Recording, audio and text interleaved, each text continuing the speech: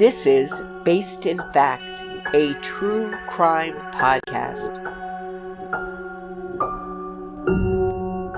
Join host Lisa O'Brien as she examines America's most infamous true crime cases through the lens of the court, not the court of public opinion. This show will bring you the facts as they were established in the courts and the basis for the decisions of the appeals courts. Here's your host, Lisa O'Brien. In episode 12, Kyle and I are talking about State of Oklahoma versus Richard Eugene Glossip.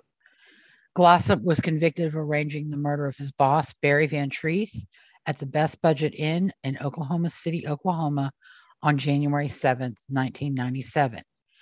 In part one, we'll look at the case against Glossip, the legal proceedings that included 2 trials, a direct appeal, and state and federal post-conviction claims. We'll also talk about Glossip's 2015 execution dates and his challenge to Oklahoma's use of midazolam in its execution protocol, and the September date that did not go forward because of a drug mix-up. And we'll get started. Hi, Kyle. How are you? Welcome back. Yeah, good afternoon, Lisa. Great to be back. Good to join again. For the true crime fans of our podcast, I join you today from Kilgore, Texas, which was a site of one of our early episodes, the infamous KFC murders in Kilgore, Texas. Yeah. So how are things in Kilgore? You have a lot of fireworks? Yes, absolutely. It is warm like most of the state, and looking forward to some fireworks this evening or tomorrow as well. All right. Yeah, we have, we're going to have some official, unofficial fireworks. I live near a sketchy area, so there will probably be gunfire. And we'll never know whether it's just dummies firing into the air or somebody being shot. It's always the New Year's Eve, July 4th. Please don't shoot your guns in the air because the bullets do come down. And we've actually had in New Orleans, we've had people killed by gunfire. By bullets coming down and hitting them in the heads.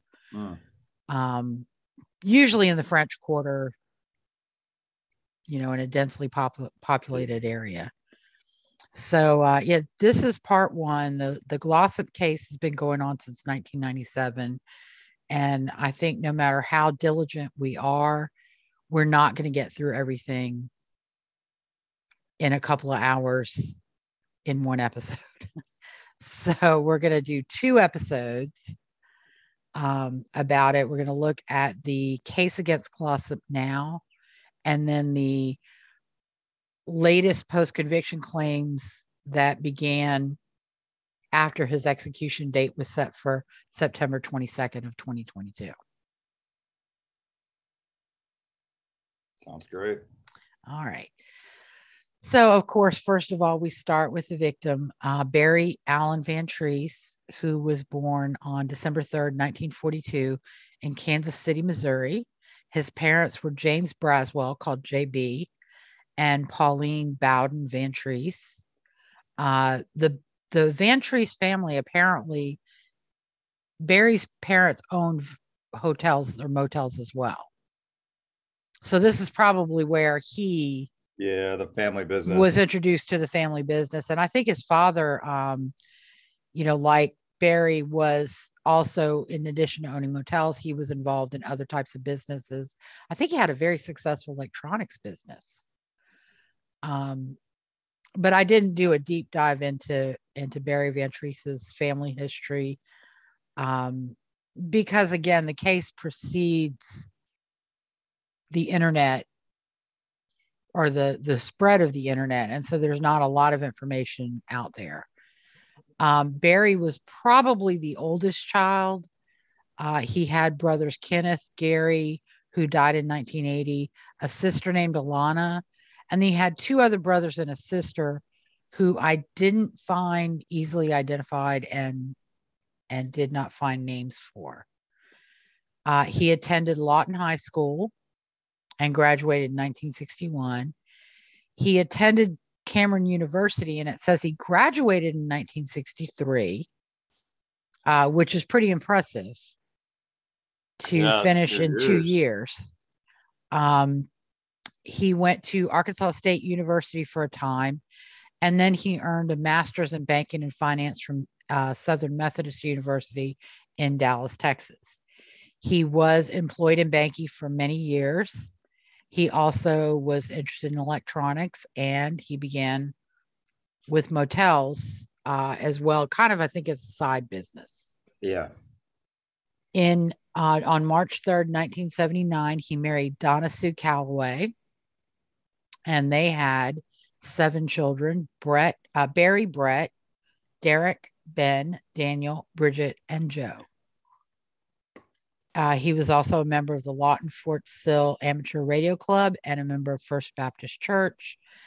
And his cause of death was blunt force trauma and blood loss from injuries he sustained in an attack at the motel on January 7th, 1997. Perpetrator, Richard Eugene Glossip. He was born February 9th, 1963, not 1964, typo, in Galesburg, Illinois. His parents were Heron and Sally Glossip. He was one of many, many children. Sally's obituary says 16. I know I was able to identify Robert, Kathy, Nancy, Terry, and he had, like I said, 5 to 10 additional or 11 additional siblings. They're big families, both his, he grew up in a big family and he had a lot of kids. Mm-hmm. Yeah, he had 4 kids. So compared to his family, that's quite small. But imprisonment and divorce may have impacted his procreation. He was divorced twice prior to incarceration. His first wife was named Jackie. They had 3 children: Christina, Erica, and Richard Jr. And then Missy King was the second wife. They had Tori Lynn. They were divorced again. He was engaged to a woman by the name of Deanna Wood at the time of this crime. She was living in the motel with him and helping him manage it. They were never married.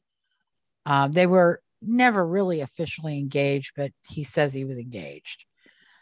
He has subsequently married 2 more times in prison. In 2018, a young woman by the name of Lee Joy Jurassic, who he was married to from 2018 to 2021. Glossip, in his divorce petition, it's a lot of freaking nerve for a man in prison to file for divorce against a woman on the outside. He requested spousal support because he and his spouse had disparate financial conditions. You mean he wasn't able to make a lot of money while being on death row? And and this also says something about his character. He doesn't care who he gets the money from as long as he gets the money. So, people make a note of that because that's a character, that shows his character right there. He recently, as we saw, married a young woman by the name of Leah Frederique Roger, who is an anti-death penalty advocate. He did not have any criminal convictions, but I think he had a pretty substantial driving record. Yeah. Pretty substantial contacts with police because of his driving record. And he says he tells the police his license was suspended, but he had a car and he was driving it around. So again, we have somebody who shows a lack of respect for law and law enforcement. He's going to do what he wants to do when he wants to do it. Yeah. And then he also was, just prior to Barry Van Treese's murder, based on evidence introduced at his trial, he was accused of embezzlement from the Best Budget Inn motel that he managed on behalf of Mr. Van Treese. And I think it's also important to note that while he didn't carry out the murder, he is the person who sought the murder to be done.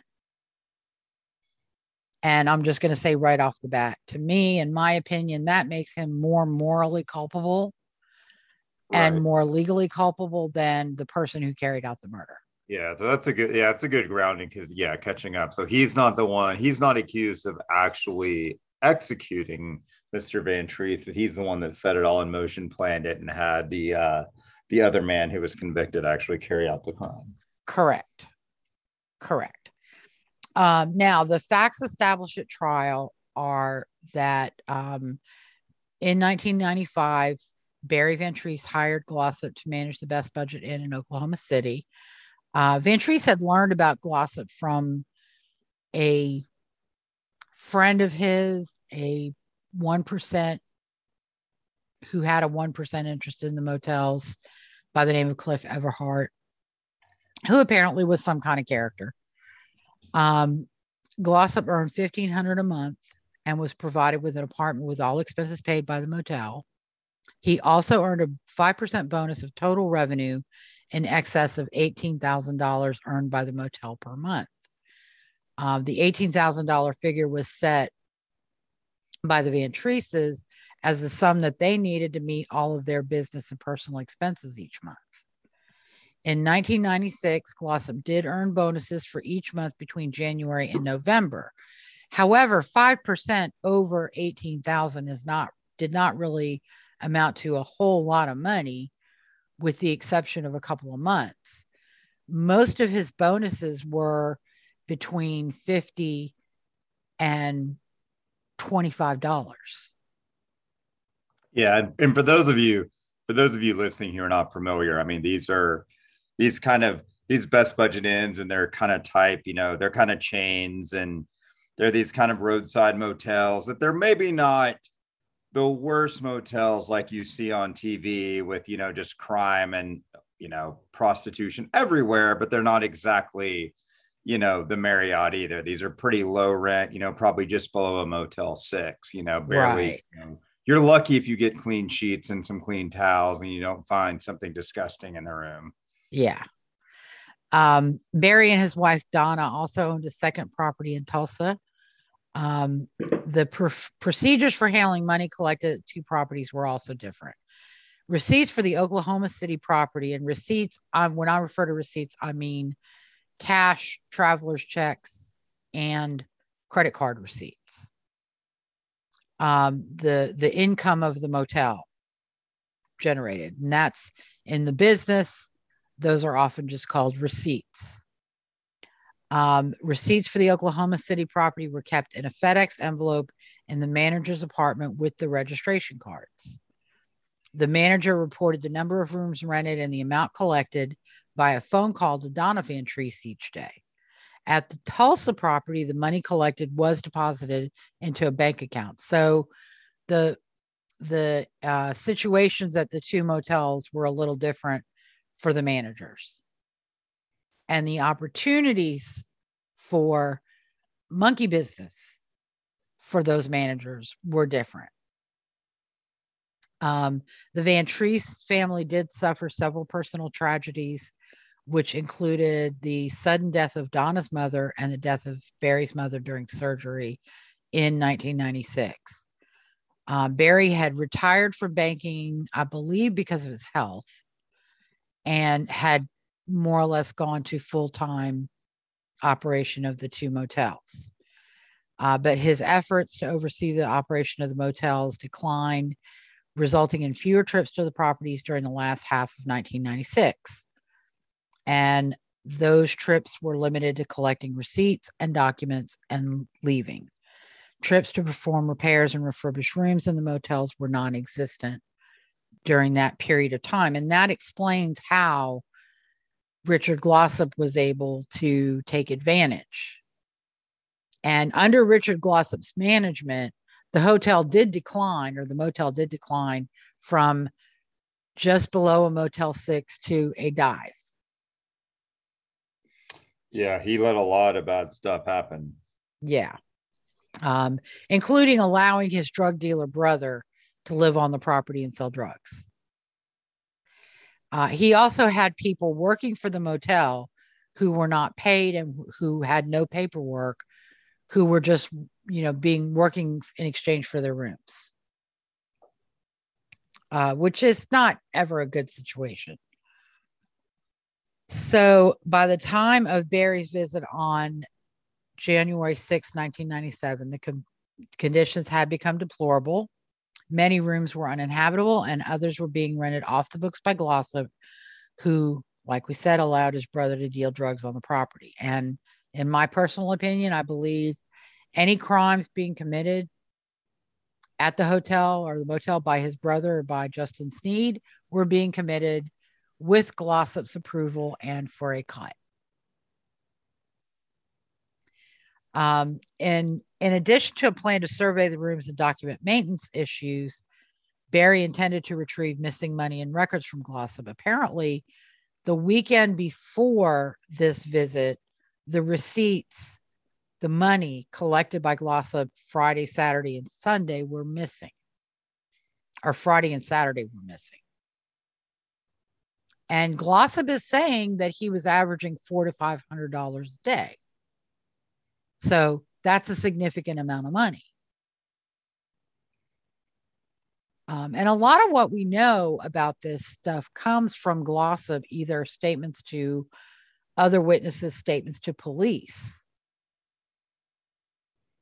And this is where the suspicion of Glossip came by police when they were investigating. Yeah, so it's important always to remember all the, there's no magical police conspiracy to target a poor innocent man. All of, the reason he's targeted is because stuff that he says. Yeah, exactly.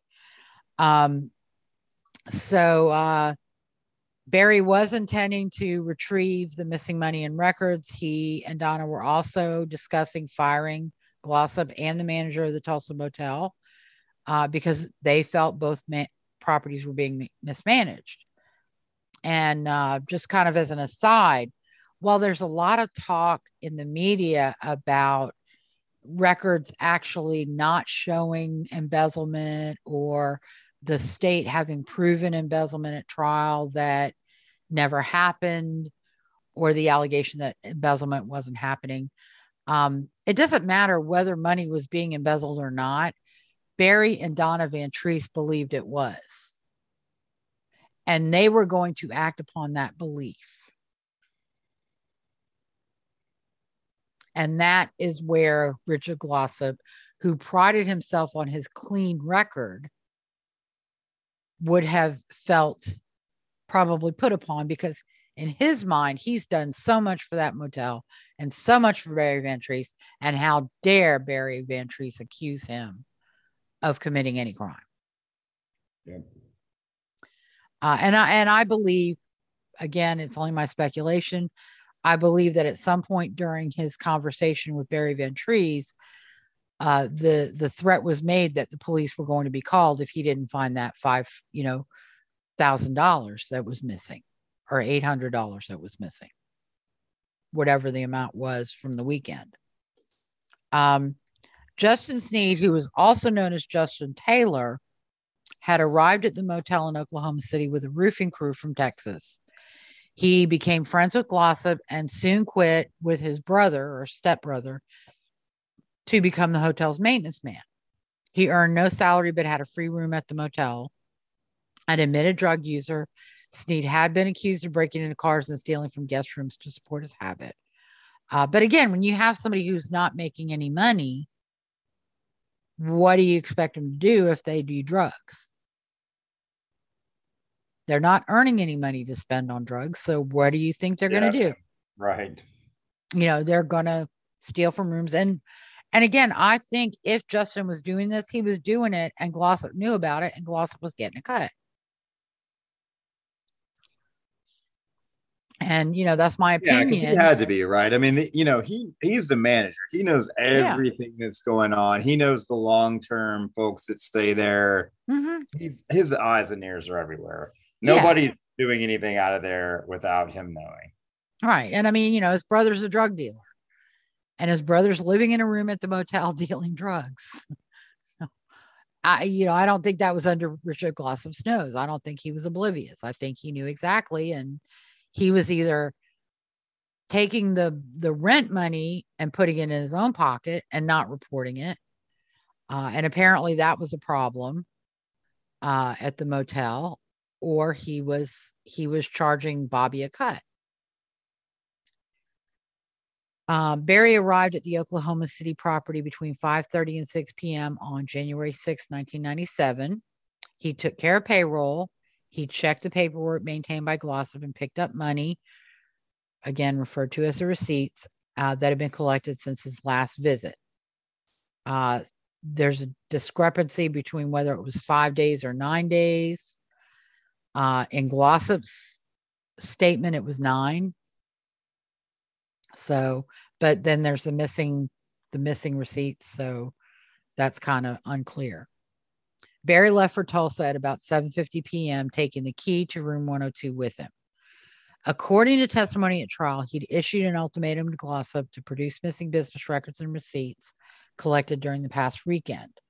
Barry and Donna also believed Glossop had embezzled about $6,000 over the past year from their business, and some witnesses testified that Barry had threatened to contact police.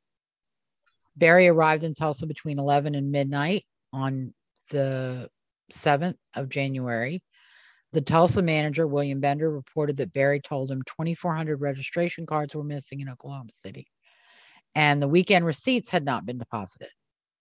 Barry checked the Tulsa property for off-the-books tenants, issued payroll, collected business records, and left after about 45 minutes. At 2:30 a.m., Glossop and his girlfriend, Deanna Wood, closed the office and went to bed. At around 4:15 or 4:30 a.m., John Beavers, a tenant, heard glass breaking around room 102 and observed a broken window and glass on the sidewalk, meaning the window was broken from inside the room.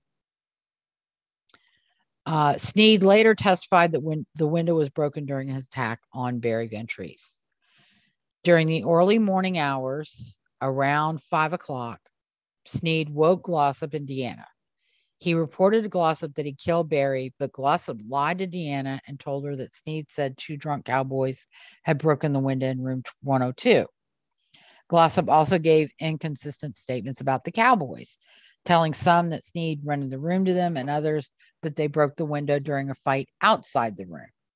Later that morning, Glossop helped Sneed place a piece of plexiglass on the outside of the window and a shower curtain over the broken window inside the room, meaning that on at least one occasion, he was inside room 102 with Barry Van Treese's body.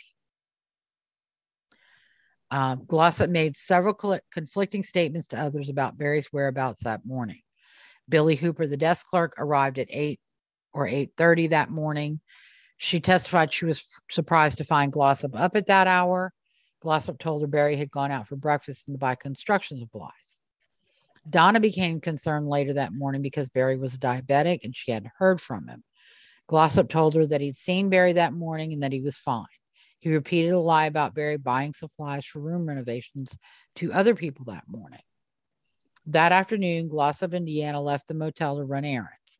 They cashed Glossop's check, bought new glasses to replace Glossop's broken ones, and Glossop bought a cheap engagement ring for Deanna, spending about $100. And by I mean, not to just random comment, but I'm always on all of these cases. You feel like, why do all these people, if they're supposedly innocent, they make conflicting reports? They just basically lie. It just doesn't make any sense. If you're innocent, you don't know anything about a crime, why would you just make up that you saw the killer? I mean, you saw the victim. No, he didn't. He's denied seeing the victim.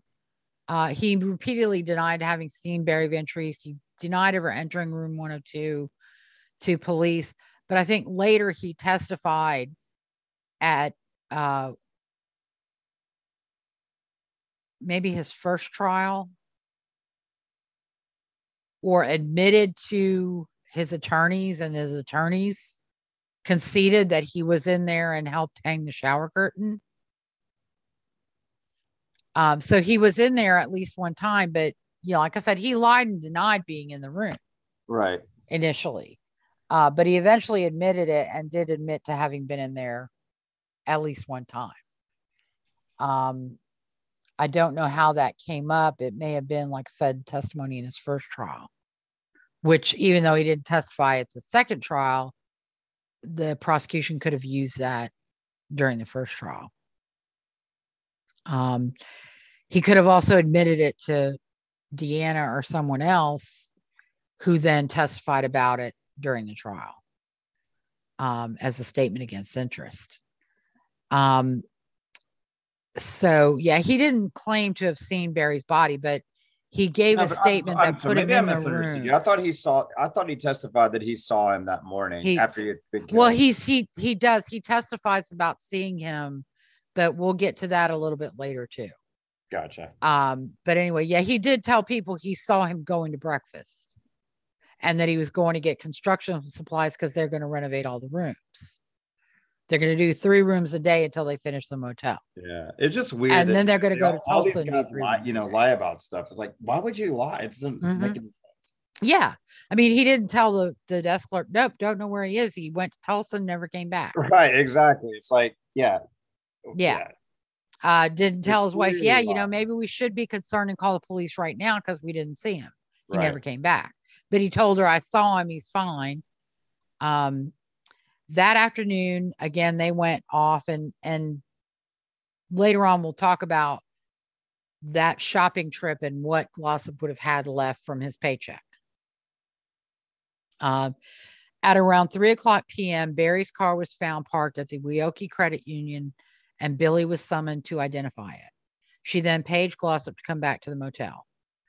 Yet again, when he came back to the motel, even though he knew since the early morning hours that Sneed had killed Barry and that Barry's car had been found, Glossip didn't tell anybody that Sneed told him he killed Barry, that Barry was in room 102.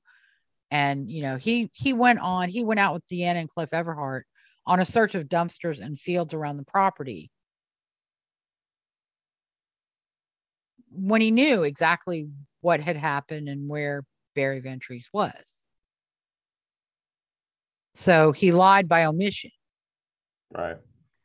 And sometime after being tasked with searching rooms, looking for Van Treese and skipping room 102, Sneed disappeared. He walked away. But he didn't leave Oklahoma City. He actually went back to the roofing crew that he had come into town with and went back to work for them. At around 4:30 p.m., Officer Tim Brown joined the search for Barry, and Glossip made, once again, conflicting statements to Brown. He told Brown several different stories, including that he had seen Barry that morning. He also failed to mention Sneed's early morning confession and continued trying to steer people away from room 102, even though he knew exactly where Barry was.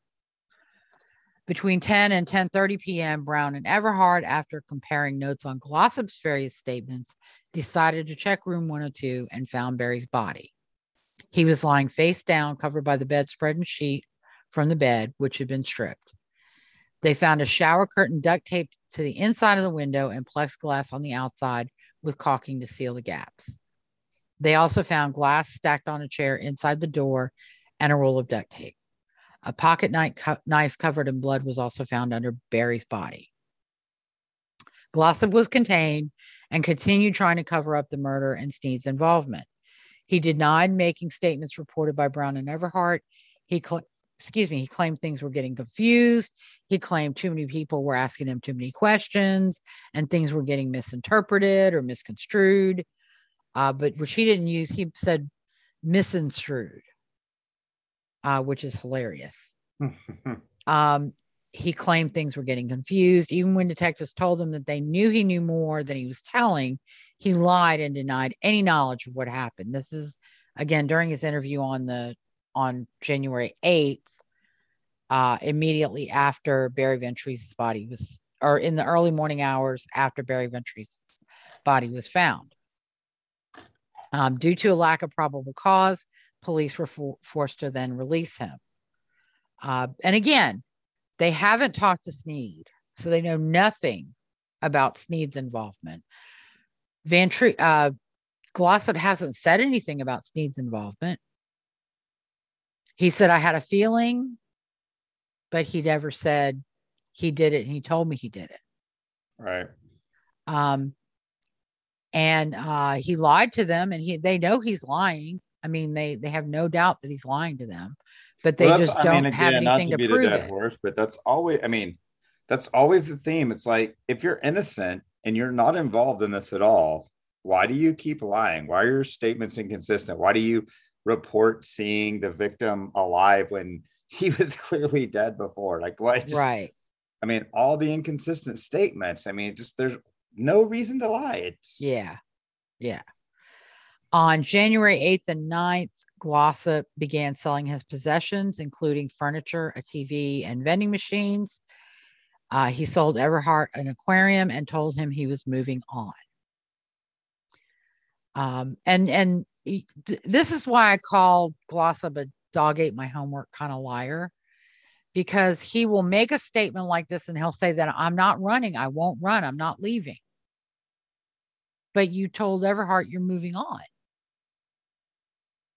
What do you think that implies? That you're leaving Oklahoma City, dumbass. But police were keeping tabs on Glossip after his release, and they were informed that Glossip was making plans to leave town.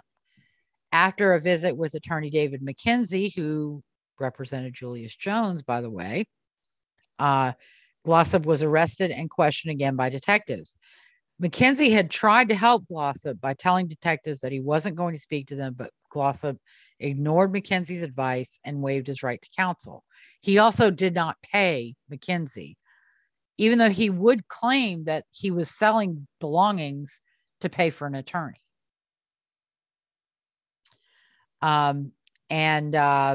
It was on January 9th when he was questioned again after being arrested and having police seize $1,757 from him in cash, that Glossip finally admitted that Sneed had confessed to killing Barry Van Treese, and he tried to justify and deny his false statements on the 7th and 8th by again saying so many people were asking me questions. I got confused.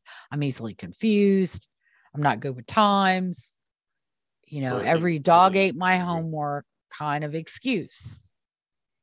And when all else failed, I didn't say that. That's not what I said.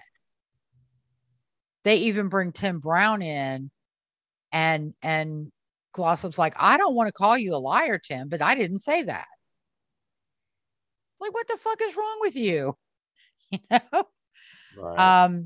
Again, as I mentioned, Sneed had gone back to work with his old roofing crew, but he was eventually arrested on January 14th, 1997. Now, just to kind of beat a dead horse on this one, I think it's really important because Glossip's words are what made him the suspect as having had some part in the murder. I want to go through his statements to people and police to kind of, I guess, make it clear exactly why he was a suspect with police from the get-go and why he was a very good suspect for police from the get-go. Billy Hooper, something that Glossip will deny is that he asked her to pay the cable bill with her own money on January 6th so that Barry wouldn't find out that it had been disconnected. So the cable bill for the motel, even though Glossip was supposed to be paying it, was not getting paid. Why do you think that is? Maybe because the money to pay the cable bill was going in Glossip's pocket. Yeah, a few questions. Yeah, that makes sense. Now, Glossop will say because Barry didn't want to pay it, but if that was the case, why would Glossop want Billy Hooper to pay the bill so Barry wouldn't find out it had gotten disconnected? Again, dog ate my homework. Yeah, exactly. Kind of thing. Sometimes Glossop's denials don't make any sense. He told Billy Hooper when she got there at 8 or 8:30, which he was also up to help Justin Sneed hang the plexiglass on the outside of room 102, that Barry got up early and had gone to breakfast and was going to get materials. They were going to start working on the motel. And that was on the 7th. He also told her that Barry rented room 102 to two drunks who broke the window. Don't put it on the housekeeping report. He said he and Sneed would clean themselves. So he's already at 8:30 in the morning trying to keep people from going near 102 and lying about how the window got broken. Even though, again, we know Sneed told him how the window got broken. At 2:33 p.m., Billy got a call from Wyoke Credit Union about finding Barry's car in the parking lot. The car was recognized because he had a ham radio operator's personalized license plate with his call sign. And the credit union people apparently knew Barry's car.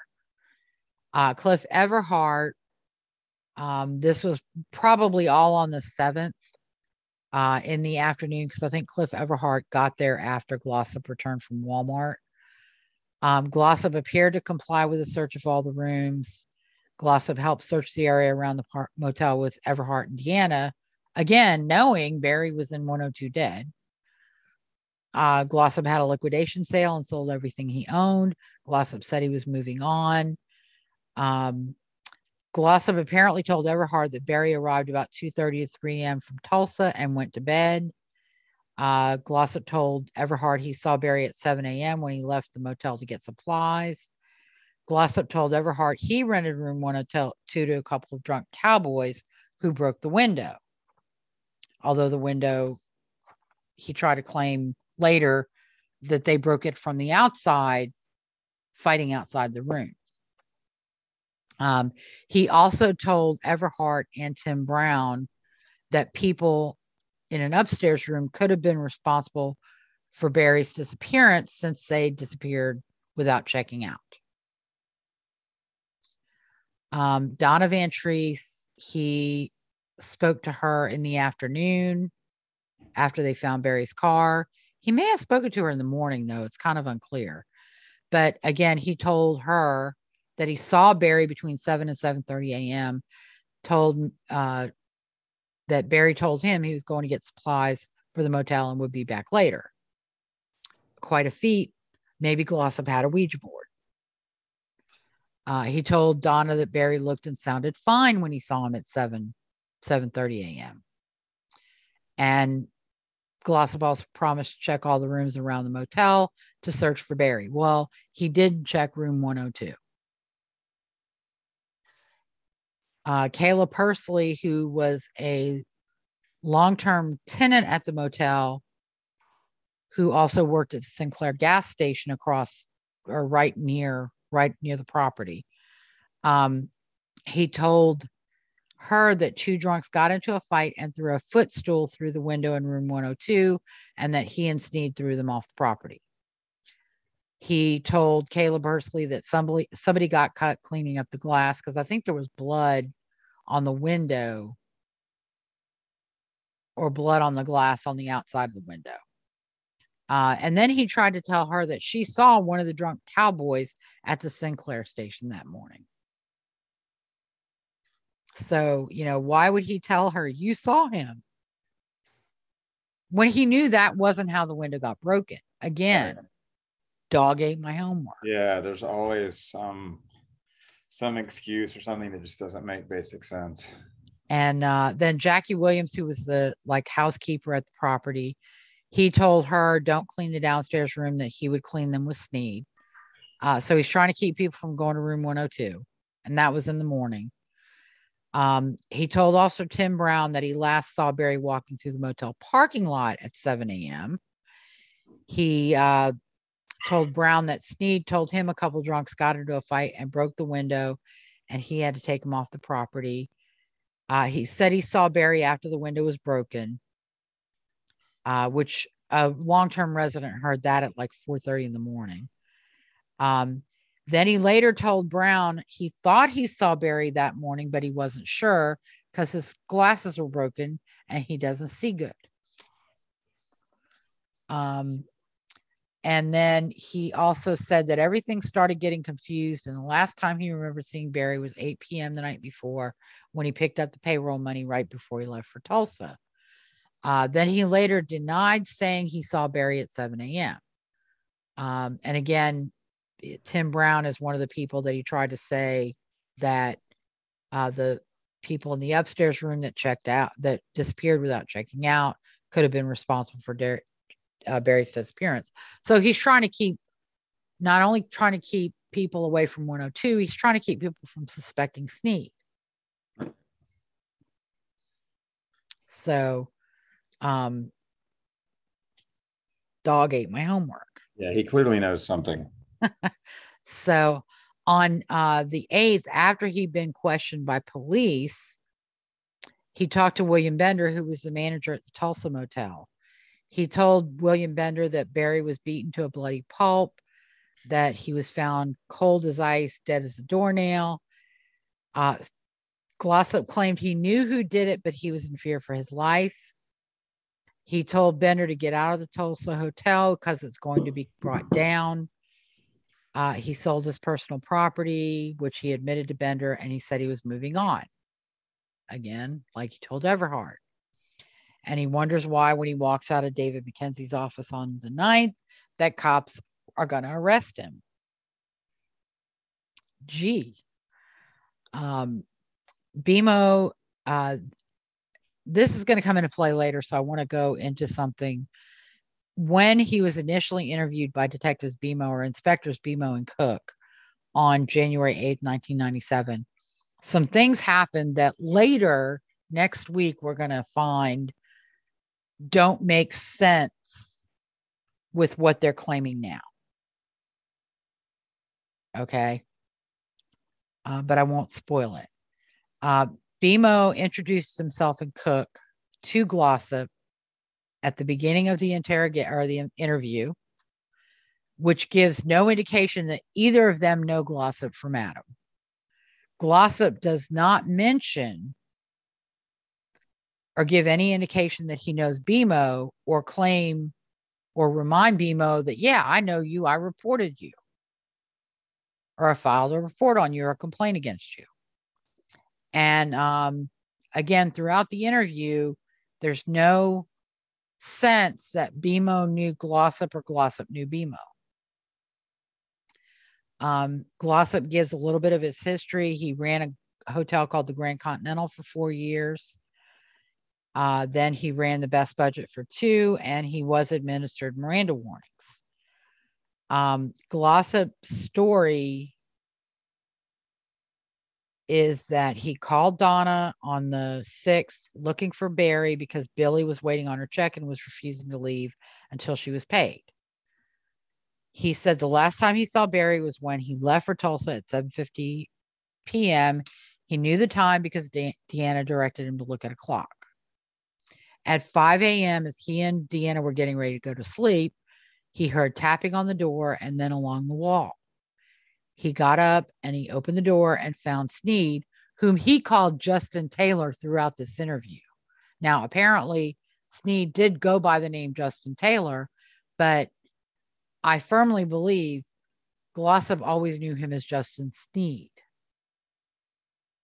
And so he's giving police an alias used by Justin Sneed, never saying the name Sneed during either of his interviews. Again, he's protecting Sneed. He doesn't want Sneed to get caught because he knows if Sneed gets caught, he's going to be in trouble.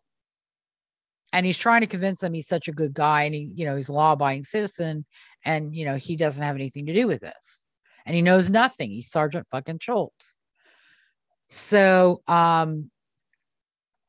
Again, I'm going to refer to Sneed as Sneed in these statements, but he always claimed his name was Justin Taylor. He never identified him as Justin Sneed. He told them the lie about Sneed telling him the two Bronx broke the window in room 102 and that Sneed ran him off the property. He said he noticed a knot on Sneed's head that Sneed told him happened when he dozed off in the shower and hit his head on the soap dish. But then he later talks about how the appearance didn't look like something that you would get hitting your head on a soap dish. He says Sneed woke him up at 8 or 8:30 a.m. to help put plexiglass on the outside of the window room 102. He said he and Deanna went back to bed and he told Billy to wake him at noon. And again, he knows Barry's dead in room 102, but he goes back to bed and goes back to sleep. He said Billy woke him at around 1 p.m. and they got up, got dressed, and went to run some errands. They bought glasses. He bought Deanna a ring, and they got some construction material supplies at Walmart. They'd picked up blinds, air fresheners, and were getting paint when Deanna was paged by Billy. Billy told them Barry was dead, that his car had been found at the Weoki Credit Union. Glossip and Deanna, apparently, in spite of having all this shit in their car, they just grabbed the air fresheners, paid for them, and left. Now, why they're grabbing air fresheners, I don't know, except maybe they're wondering if Barry's body's going to start smelling pretty soon. Yeah, exactly. There's a pretty clear reason why you might. And sometimes with Glossip, what he says, he doesn't realize that he's actually given himself away with some of the things he says, but we'll get to that a little later. And the air fresheners is one of them. Yeah, there's a not that many. I mean, a couple of uses for air fresheners. Yeah.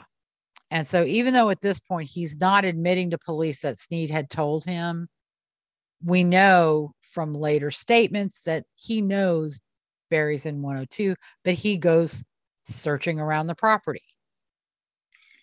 Well, that's searching dumpsters. All these Cliff and Deanna. All of these guys, they just exhibit very, very strange behavior that the only way it's explained is if they're involved. Yeah.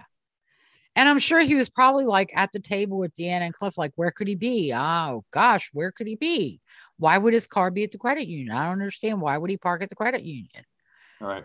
I mean, dog ate my fucking homework. Sneed disappeared right after he got back from Walmart. At least that's what he told police. Glossip implied that he knew something was wrong when he saw Sneed's head and they found Barry's car.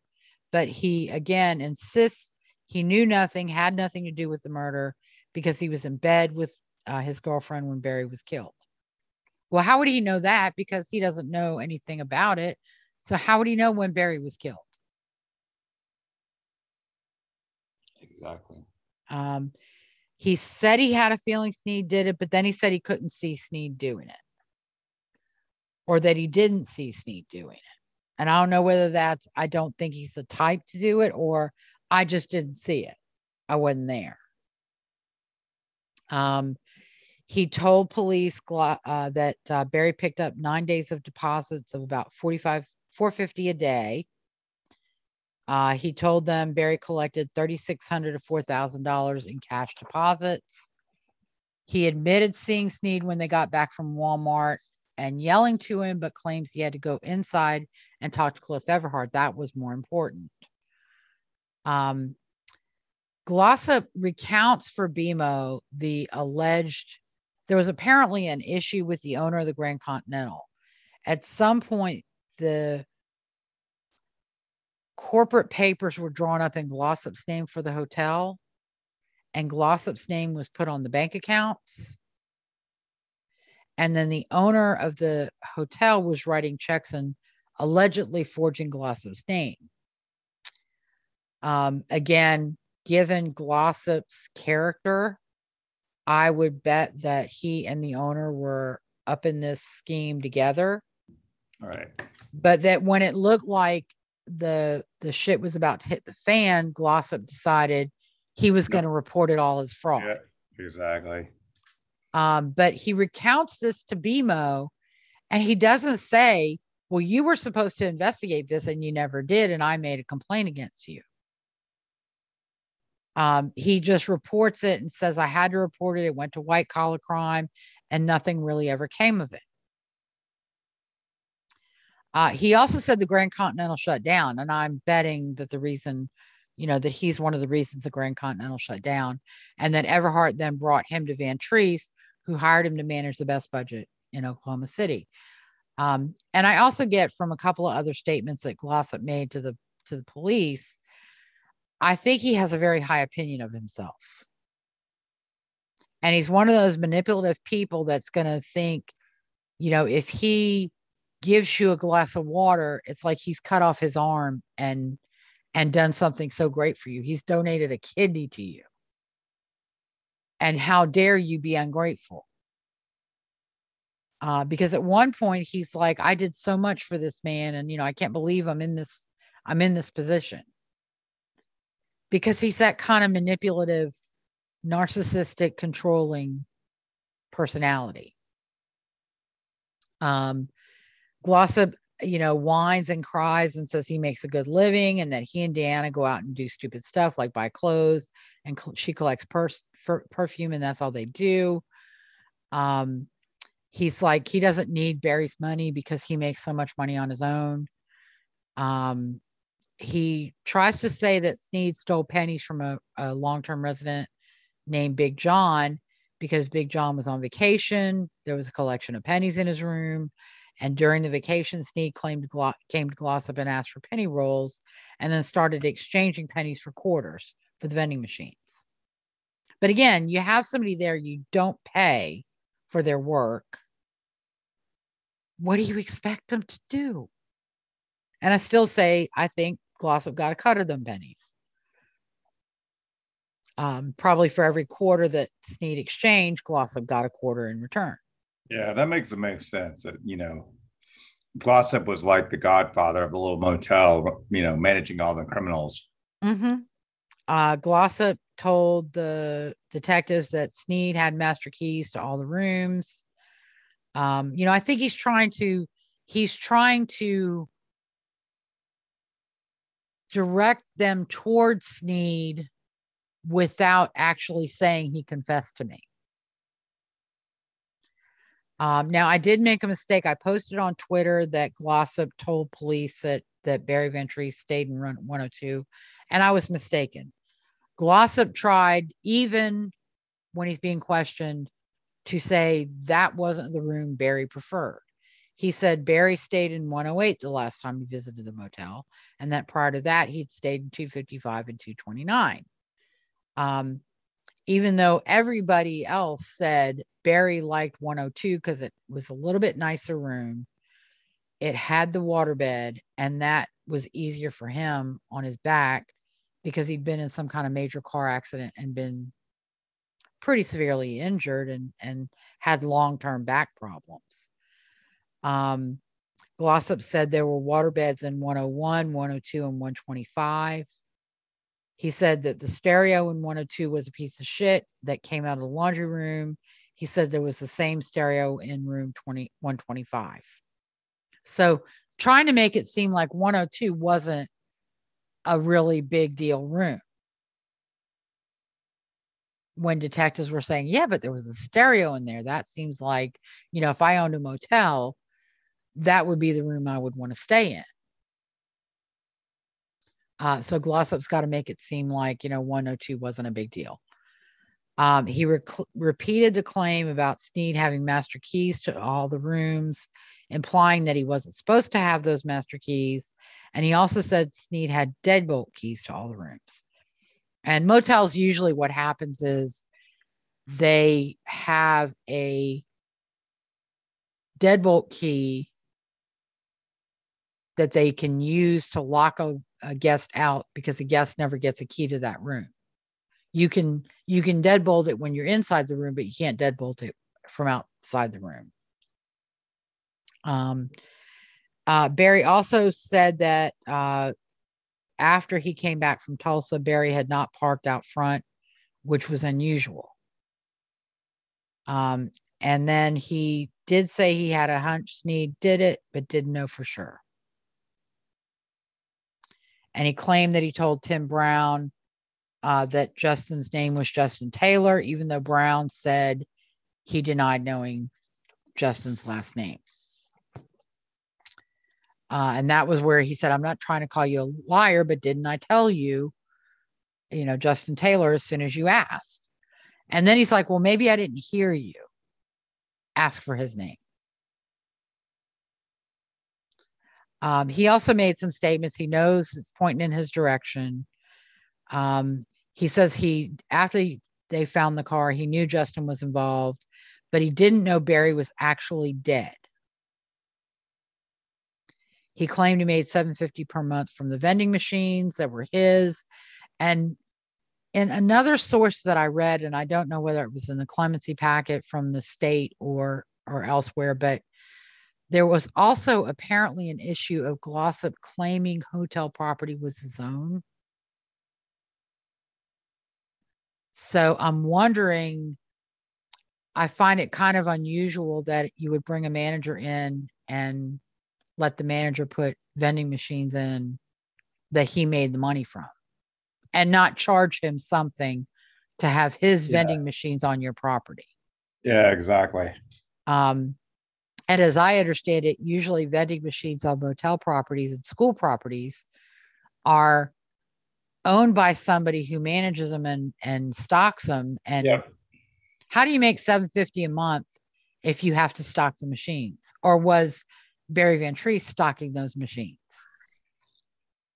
That's kind of a troubling thing for me. But again, I think he's trying to give the police the idea that he makes this $1,500 a month and he makes $750 a month. So that's over $2,200 a month. He doesn't need to steal money from Barry Van Treese. Although if he and Deanna are spending money and not saving money and not keeping money, and I think that they were, because Glossip had to take advances that were charged against his, later payrolls. He wasn't making a lot of money, or what he was making was just never going to be enough. And he claimed that he told Brown that I thought I saw Barry, and that Brown's the only person he told that to. So then he leaves. They can't hold him. They don't have probable cause, even though, some of these statements are troubling and some of these statements don't, sound quite right. But they didn't have a confession and they didn't have any probable cause, so they couldn't arrest him. So they let him go, and he starts selling things. And he tells people he's going to move on, even though apparently to him, that doesn't mean I'm leaving Oklahoma City. It just means I'm leaving the best budget. I'm going to go find a job somewhere else. Maybe because, I've gotten my maintenance guy to kill the manager and the heat's on and I don't want to be around for it. So he's arrested and brought in. They find the $1,700, which we'll talk about the origins of that later. And so he's being questioned again by the police. And again, he's trying to say, I'm a good guy. I'm an honest guy. I'm being honest with you now. I'm going to tell you the truth. I did lie. He admits to lying all during the 8th. So where someone says, show me where he lied, look at January 8th. His entire statement was a lie. Either actual lies or lies of omission. He claimed that Deanna is the one that told him not to say anything. If he didn't know for sure, he shouldn't say anything, which once again does not make sense. When you're talking to police about somebody that got killed, they're the people that really determine what happened. It's their job. So whatever is to help them determine what really happened. Wouldn't you agree? Yeah, 100%. And so why would your girlfriend Definitely. say, don't say anything to anybody? Yeah, absolutely. I And mean, all these little details, everything taken together, his behavior, everything he reports, his lies, none of it makes sense. None of it makes sense if you're innocent. yeah. He also tried to throw shade at Cliff Everhart by saying he thinks he had something to do with it. He admitted that he didn't tell the truth in his interview on the 8th because he didn't want to lose Deanna, which, I mean, I guess because she told him not to say anything. So if he talked to police, she was going to dump him. Yeah, I'll totally risk going to jail, getting the death penalty for murder because I don't want to lose my girlfriend. Yeah, that makes sense. Yeah. You're gonna and lose she's the love of his death. life. And this is what a loser. Well, he's not really a loser. This is what a narcissist that Glossip is. Every woman is the love of his life. Yeah. She's the one until she's not. Right. Yeah. Um, she's probably gonna break up with you if you go to death row. I'm just saying. yeah. Unless you're that Leah girl that's married him recently. Yeah. He denied that Barry had ever told him that he had to get any money because, they're saying William Bender doesn't know you. Why is he saying these things? He's like, I don't know, but Barry never told me I had to get any money. Barry never told me, anything. He and I were going to fix up the motel. That doesn't sound like he's going to fire me if we're going to fix up the motel. It's kind of like again, dog ate my homework. Why would Barry tell me these things if he's telling these people this? That doesn't make sense. Right. Well, that's because you're lying through your fucking teeth. That's why it doesn't make sense. He says that Ken, Barry's brother, told Glossip that Barry said he was a good guy. Well, maybe Barry did think you were a good guy at one time until you started robbing him blind. Well, yeah, he had to think he was pretty good. He wouldn't have hired him to run his property. Mm-hmm. Yeah. He also told police that a woman named Carol, who was apparently a Van Treese family member who had been around the hotel, was the one that told him to go get an attorney. So even this, again, Deanna twisted his arm and told him not to talk to police, or not to, at least if he talked to them, not to tell him anything of substance. And then this woman, Carol, is the one who made him go out and talk to David McKenzie. And then when he talked to David McKenzie, McKenzie said he didn't want to hear the whole truth because he didn't want to know.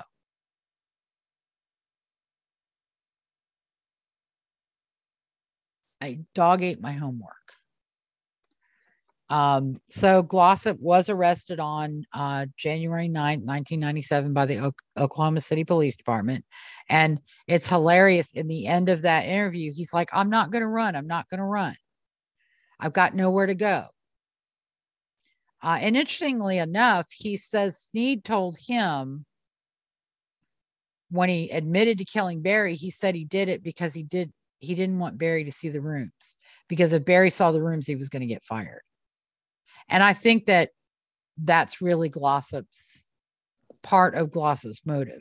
I think Glossip's motive was multiple things, but what made it crucial that Barry die on the 7th was that either he was going to call the police about the missing money, or he was going to fire Glossip, and Glossip had nowhere to go when he saw the rooms. And as the manager of the motel, the rooms are on him 100%. Right. Because he's the one, and the whole condition, the deplorable state of the motel, that's on Glossip. He says, I cleaned it up, I made it so nice, but it was a shithole in 1997. In January 1997. You didn't clean anything up and make anything nice. You ran off anybody that didn't want to play ball with you, maybe, but your drug dealer brother was there. That's not cleaning up a motel. He says he ran off all the prostitutes, but his current defenders claim there was a lot of prostitution activity going on at the motel. And they imply that Barry Van Treese was allowing it to go on. So they're calling you a liar, Richard. He was initially indicted as an accessory after the fact because his statement to police and his inconsistent statements to other witnesses really made it sound more like he knew about the murder and just covered it up to protect Sneed. Oh, and he, like I said, he claimed he wasn't protecting Sneed. He was protecting himself to avoid losing Deanna.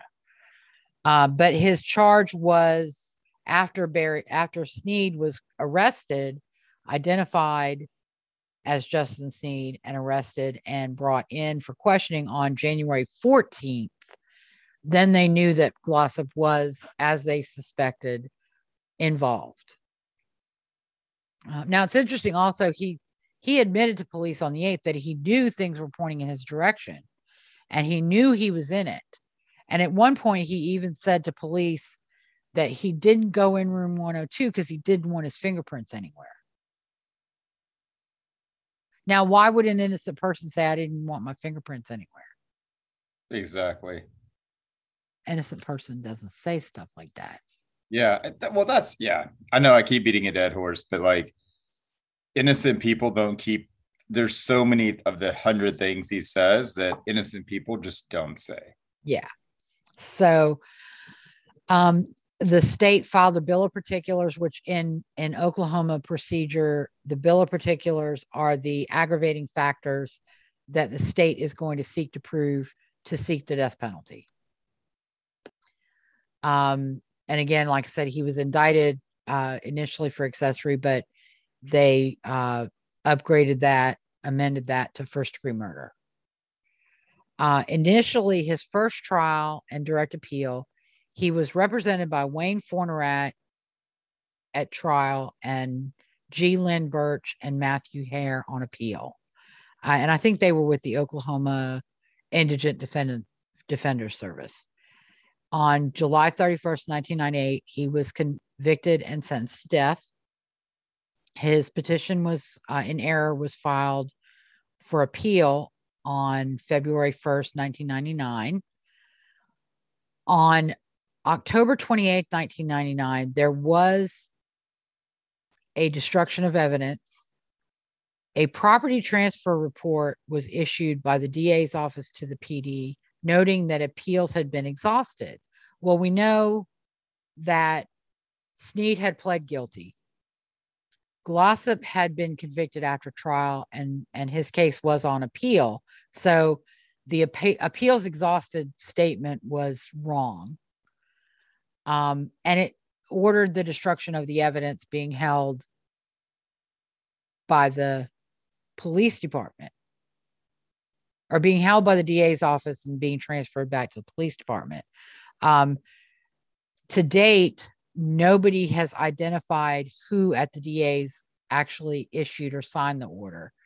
We know who received it and processed it at the PD's office or the police department, but we don't know who was involved at the DA's office.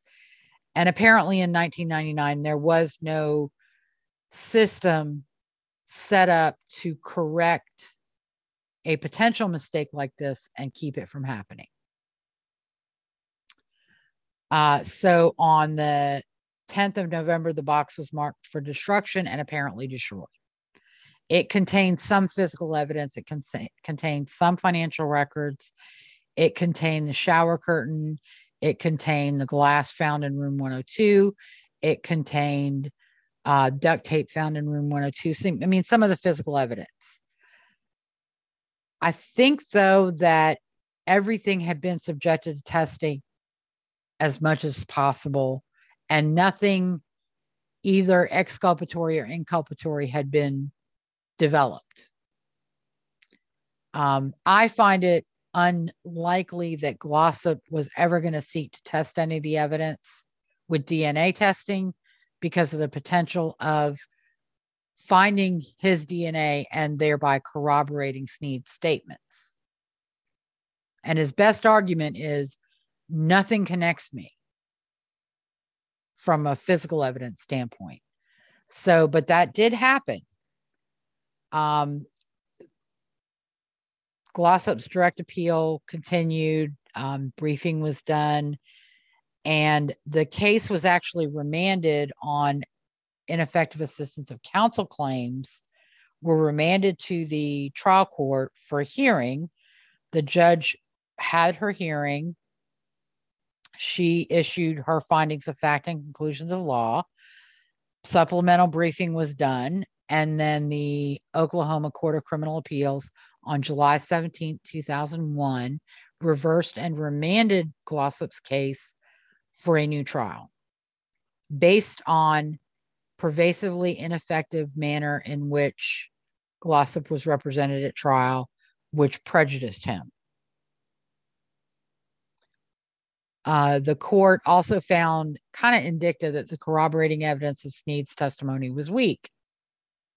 The finding of the court was that the counsel failed to effectively cross-examine or use potent impeachment evidence during Sneed's testimony, that counsel presented an ill-prepared, incomprehensible defense, and failed to review reports available to him, and failed to have his alternate suspect testify. And actually, there's an alternate suspect that wasn't Justin Sneed that Fornerat and Glossip were pointing at during his first trial. So I think Fornerat was attempting to actually say it wasn't even Justin Sneed, it was this other guy. Because that he felt like if he could get Justin Sneed's entire statement found false. Pardon?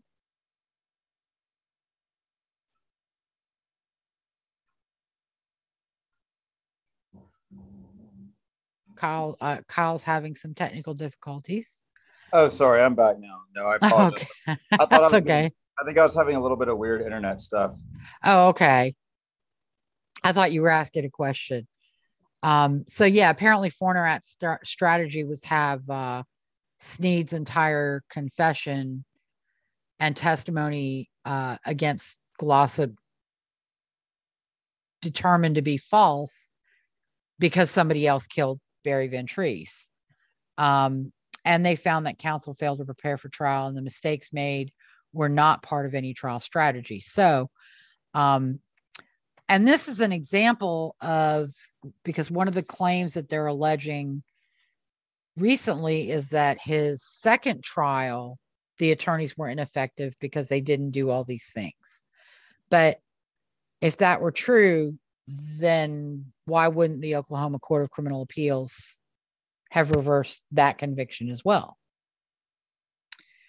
Because they did when Fornerat was ineffective. Yeah. His second trial went back to Oklahoma County. He was going to be tried by Judge Twala Mason Gray, who was the judge who conducted the hearings and was apparently the judge in that division by that point. He was represented by Silas Lyman and Wayne Woodard, which Glossip is claiming the same attorneys who represented him in his first direct appeal represented him at his second trial, and that's totally untrue. They were members of the Oklahoma Indigent Defender Service, but they were not involved in his first direct appeal. And then on direct appeal, he was represented by Janet Chesley and Kathleen Smith, again, also Oklahoma. And the Indigent Defendant Service, I think they have the trial attorneys and then they have the appellate attorneys who specialize in trial and appeal work.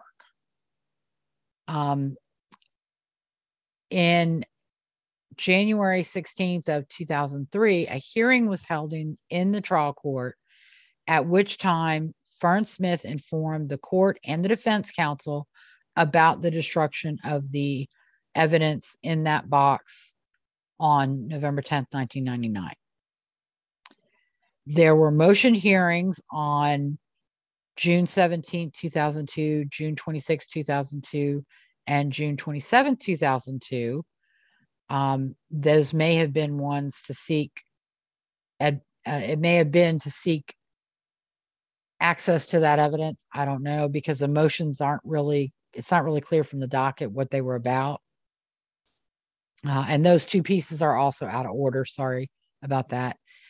And then on October 29th, 2003, apparently the DA's office had investigated, and Connie Smotherman, the DA who was then assigned to the case, emailed Glossop's attorneys and said, I am not aware of any policy authorizing the destruction of evidence from our office. So again, there's not a lot of information about this, but the defense was well aware of it prior to Glossop's trial, and none of the motions don't appear to have been any motions after 2003 seeking to, get the indictment thrown out or reduce the charge or dismiss the claims altogether based on this destruction of evidence. It's unlikely, again, that that would have been done anyway, while it could be used strategically to make the case look weak to a jury. Realistically, I don't think that Glossop's team would have wanted to test any of that evidence anyway. And anybody saying there would have been certain evidence developed from that evidence is full of crap, because that's all speculative. Because it didn't develop any evidence inculpatory toward Glossop, and it didn't really develop any evidence that was actually exculpatory to him, because the absence of his fingerprints or DNA isn't exculpatory in a situation where he arranged for someone else to commit the murder. And if you'll notice, I'm not relying on Justin Sneed's statements, besides the bare minimum of the fact that Sneed said Glossop came to him, said he has to die, and now he's dead, and they split the money that they found in the car, which we'll talk about a little bit later.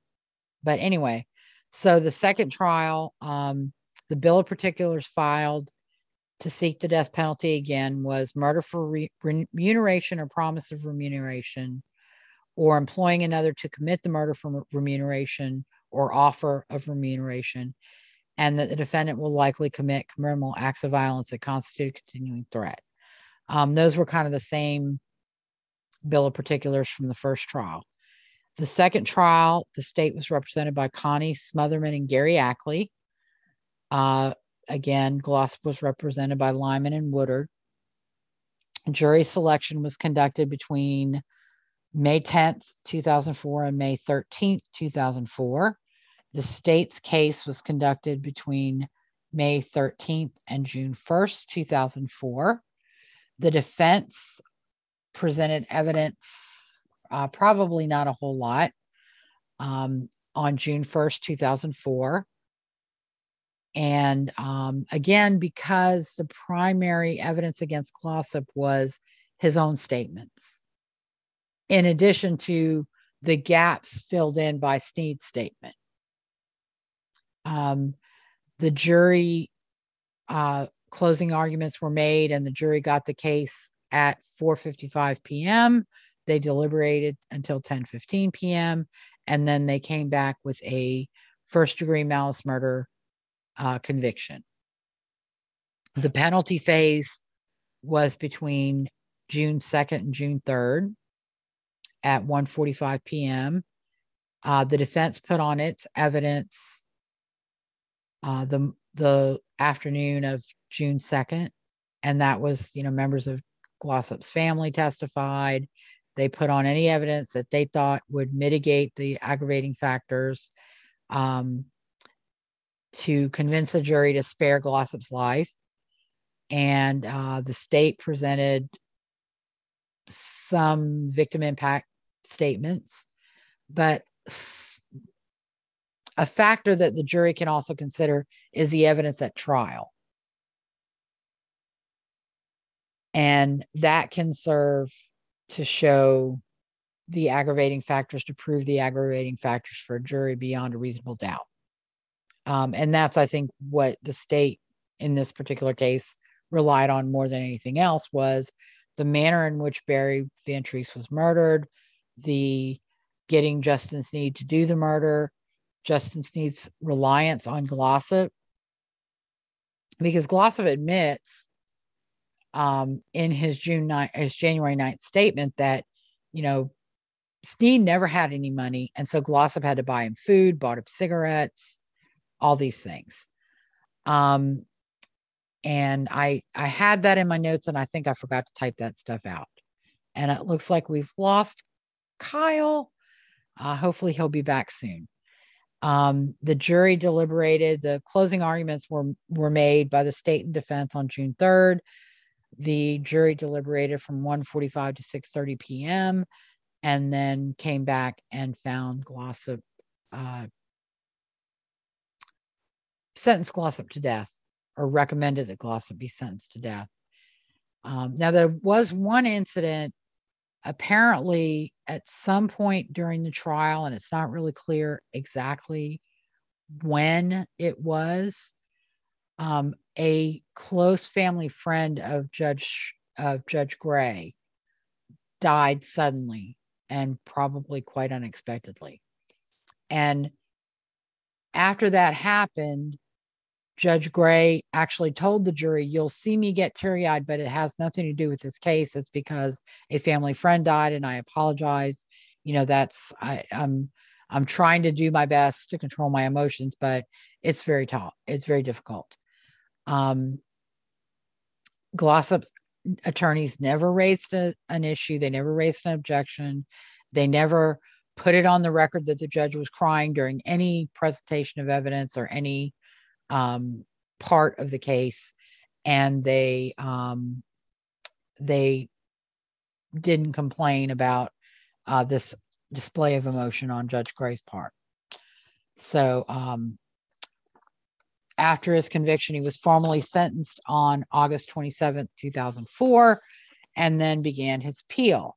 And welcome back, Kyle. Yeah, sorry about that. I think my battery died. Oh no, on your laptop? Yeah, I thought I had plenty of time. I had been charging it overnight. It just died. See, I've always left my laptops plugged in. I've never operated them on a battery because even out the box, I've always found they only get like 3 or 4 hours. Right. No warning either. It was just like done. Yeah. So yeah, I'm done. Goodbye. All right. Well, welcome back. I went through the trial. Glossip was convicted and sentenced to death. And I mentioned there was a time during the trial when a family friend of Judge Gray died, and Gray had some difficulty controlling her emotions for a day or two after that event. She explained that to the jury and told the jury it has nothing to do with the case. And Glossip's attorneys didn't complain. They didn't request a mistrial. They didn't put anything on the record or raise any issue as to this show of emotion by the judge. So that is, and there was also during deliberations, either guilt, innocence, or death penalty, the deliberations had exceeded the time that the jurors could park wherever they were parked. And so they were taken to the parking lot to move their cars. I guess maybe my gosh, they were only in Oklahoma. They were in a lot that was going to close down and lock up. And so they had to move their cars out to the street or something like that. And it actually had happened during Charles Warner's trial. The same thing had happened. So that was also an event that occurred. So he was represented by Janet Chesley and Kathleen Smith on appeal. Drew Edmondson and Seth Branham were the attorneys for the state. Initially, his first appellate request, there was some flaw or some problem.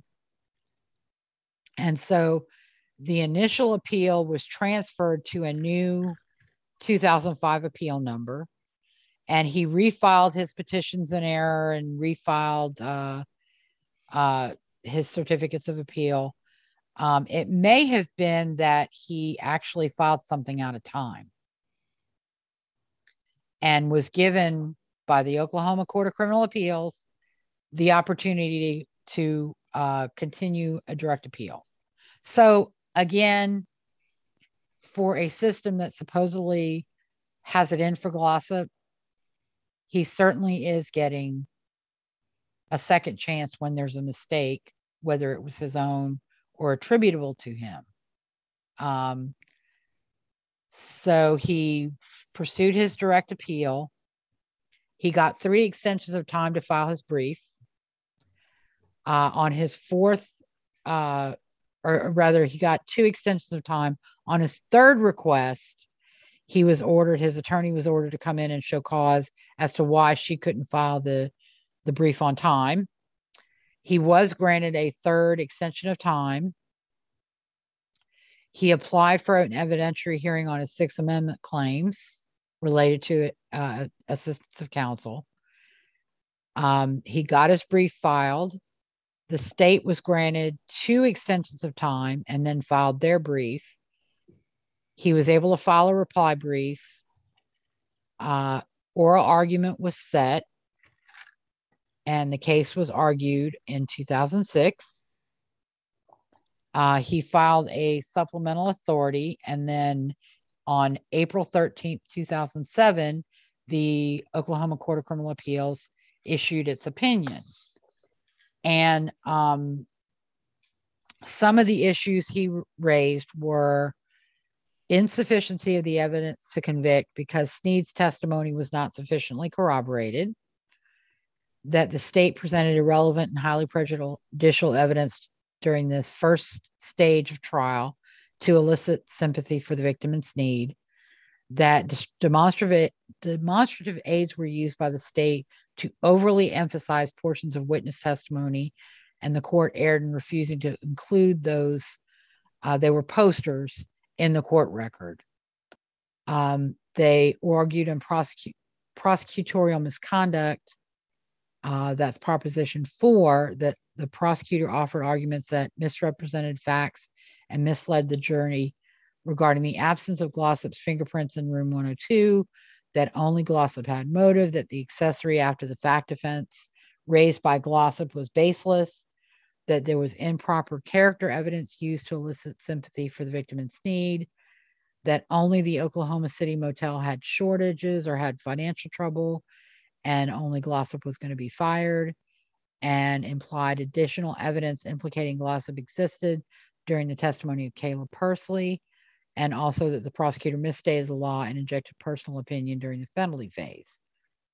Proposition 5, he argued that his counsel was ineffective for failing to use Sneed's interrogation during cross-examination of Sneed and Inspector Bemo, that readily available evidence was not used on cross-examination of Sneed, that financial records were not used on cross-examination to impeach Donna Van Treese, that his attorneys failed to object to the evidence admitted in Proposition 2, and that his defense failed to object to the prosecutorial misconduct of Proposition 4.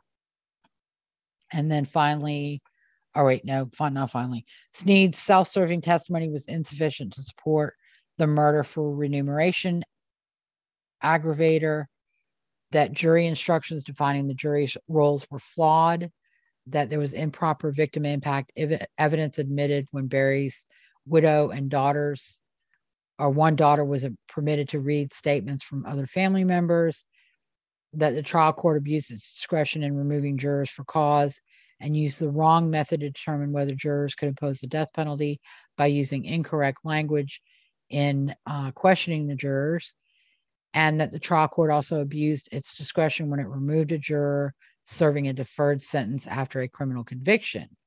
And then the final proposition was the challenge to the use of an in-life photograph of Barry Van Treese, arguing that statute, that Oklahoma statute, was unconstitutional, and the relevance of the photograph was outweighed by its danger of harm.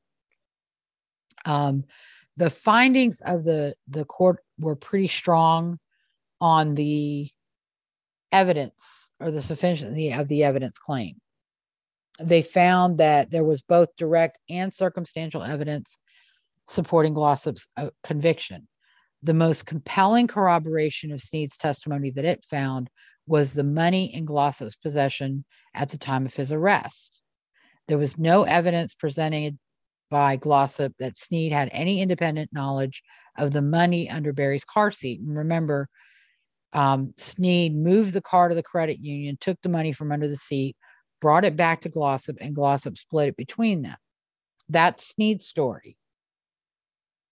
Again, I didn't rely a lot on that because Glossip dug his own hole or dug his own grave, but that is what Sneed said. And again, they never presented any evidence that Sneed knew about the money. And if Sneed knew about the money and committed the murder, why would he take it back to Glossip and split it with him? Dog ate my homework. It makes no sense for Sneed to do that. He would have just said, well, the money wasn't there. I don't know where it was. Yeah, exactly. And neither one of the morons knew about the $23,000 in the trunk of Van Treese's car.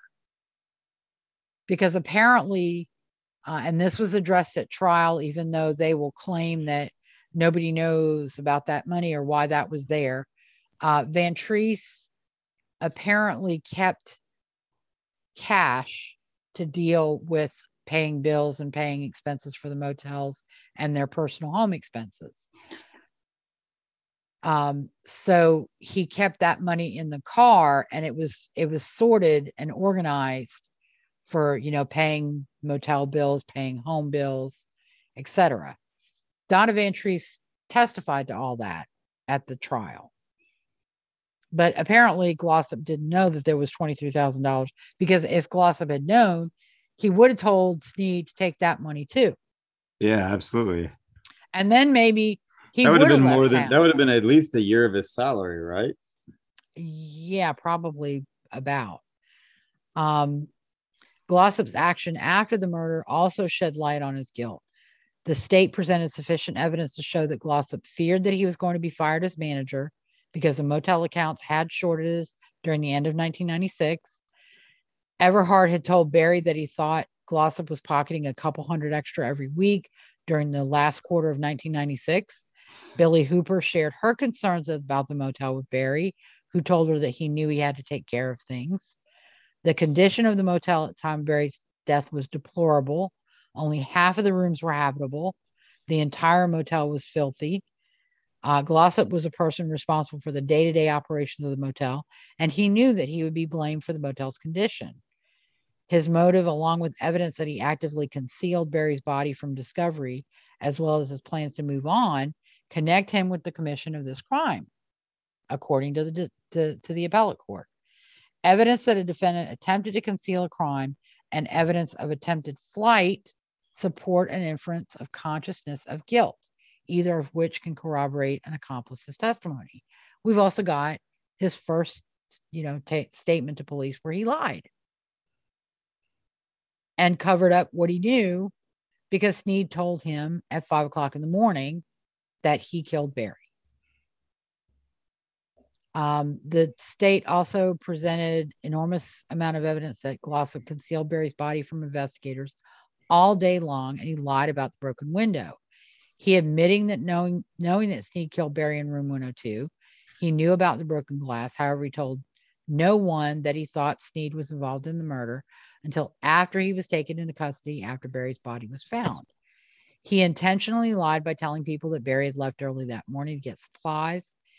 In fact, Barry was killed hours before Glossip had claimed to have seen him that morning. Glossip's stories about when he last saw Barry were also inconsistent.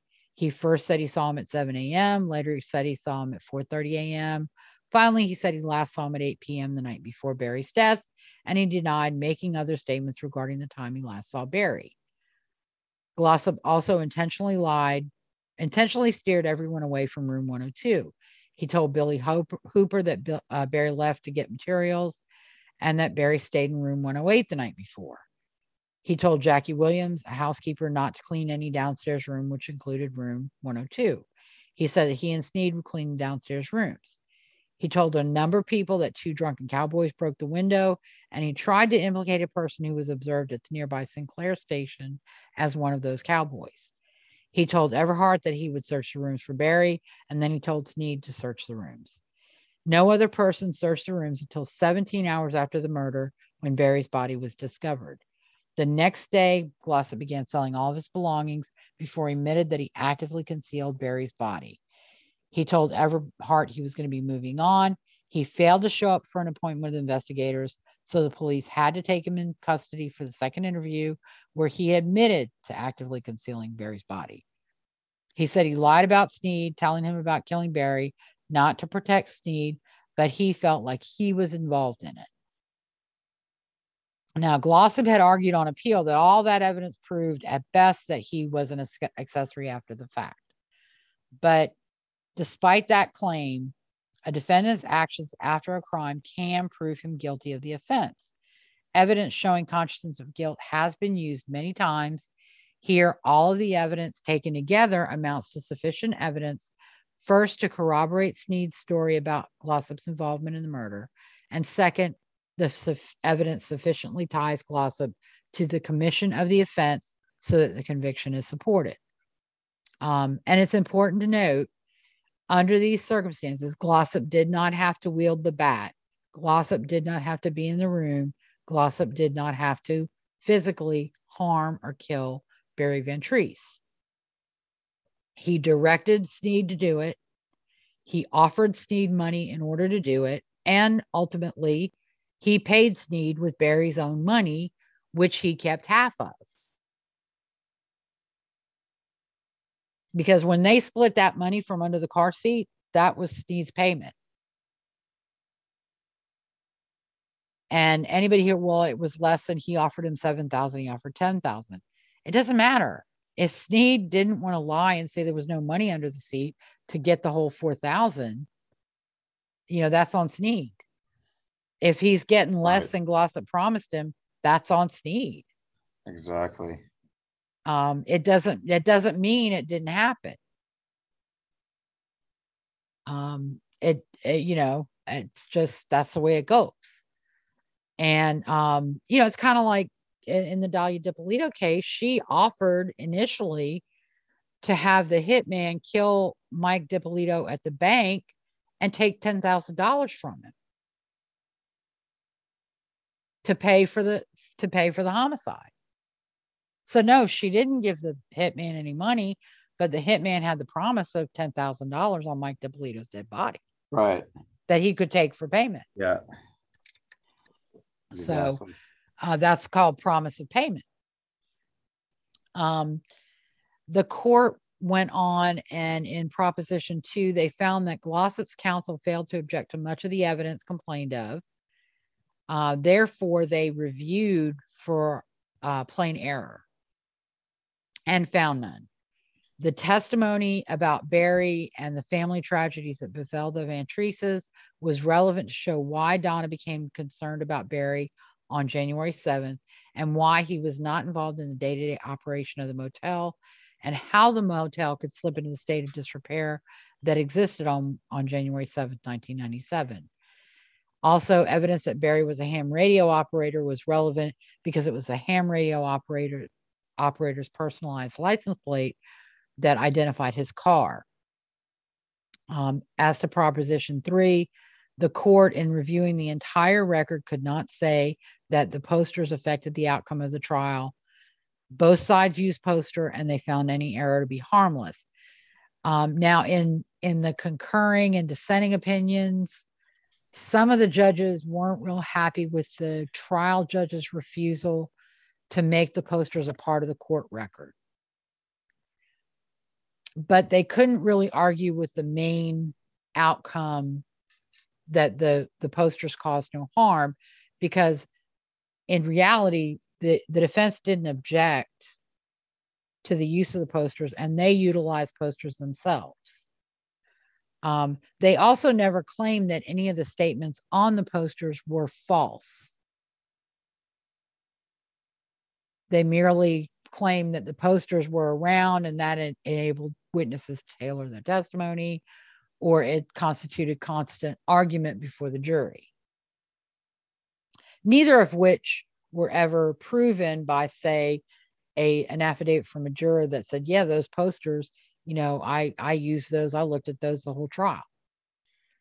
As to 4, they also found the prosecutorial misconduct allegations were not preserved, so their review was for plain error. Again, they found as to the first allegation, and I'm gonna look back and see what that was. On 4A, about the absence of fingerprints in room 102, that as a manager of the motel and a person who was responsible for repairs in every room, it was suspicious that none of Glossop's fingerprints were found in the room. That was a fair inference from the evidence.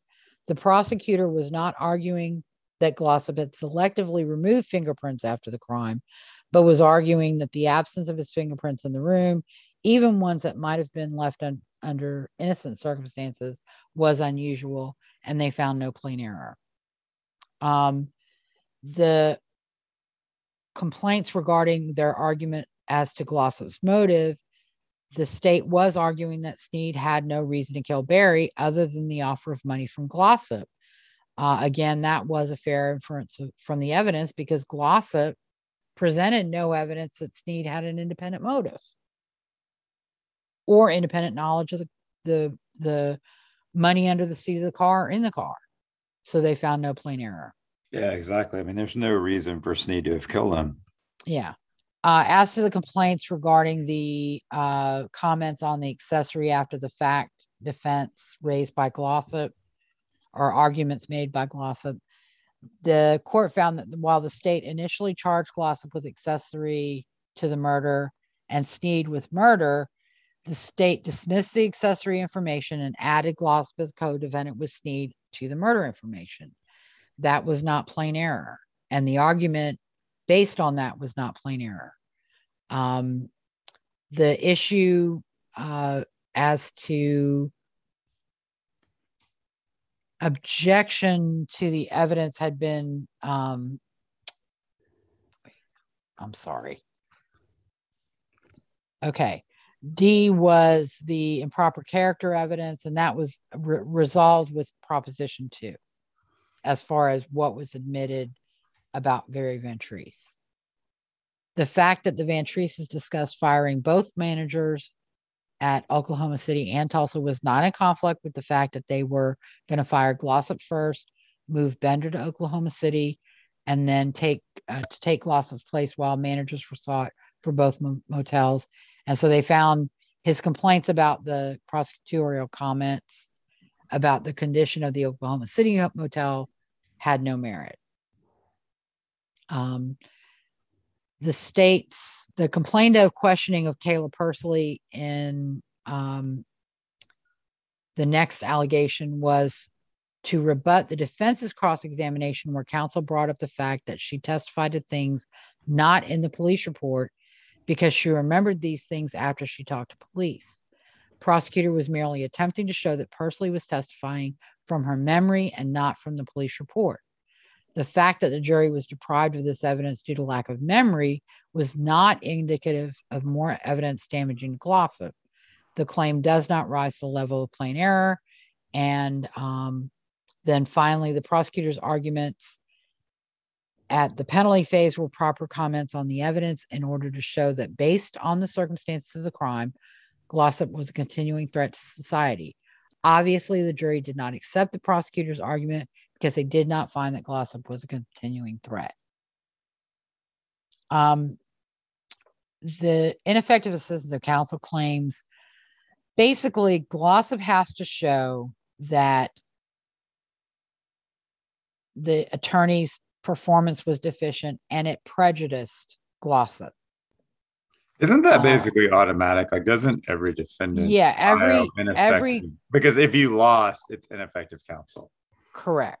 And that's what Glossop's arguing. And that's common. I mean, in the West Memphis 3 case, I saw people on the supporter side say the evidence was so weak that they had to be ineffective in order to lose.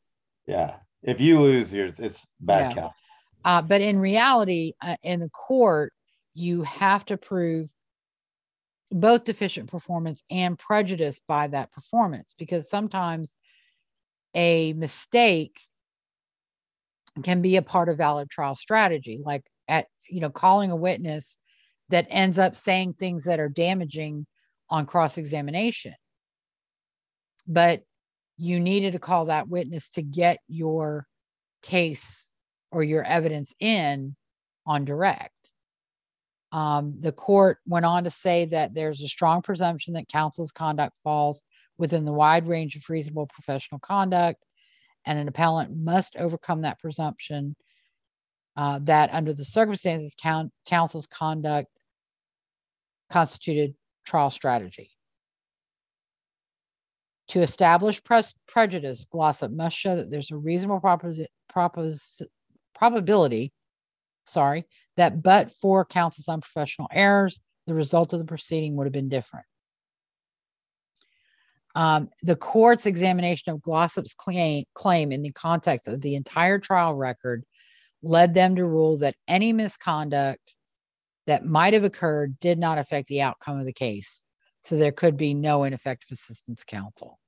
And basically they reviewed the entire record, and even if the attorney didn't object to the prosecutorial misconduct, sometimes there are valid reasons not to object. You don't want to call attention to something, so you don't make it look like a bigger deal to the jury. So them failing to object to some of the prosecutor's comment, and sometimes, trial is, you got to be fast on your feet. And sometimes if you're not quite fast enough, you miss your chance to lodge an objection. Or it's objectionable, but you don't know exactly how. And in order to prevail on the objection, you have to tell the judge why. And so you have to just let it go.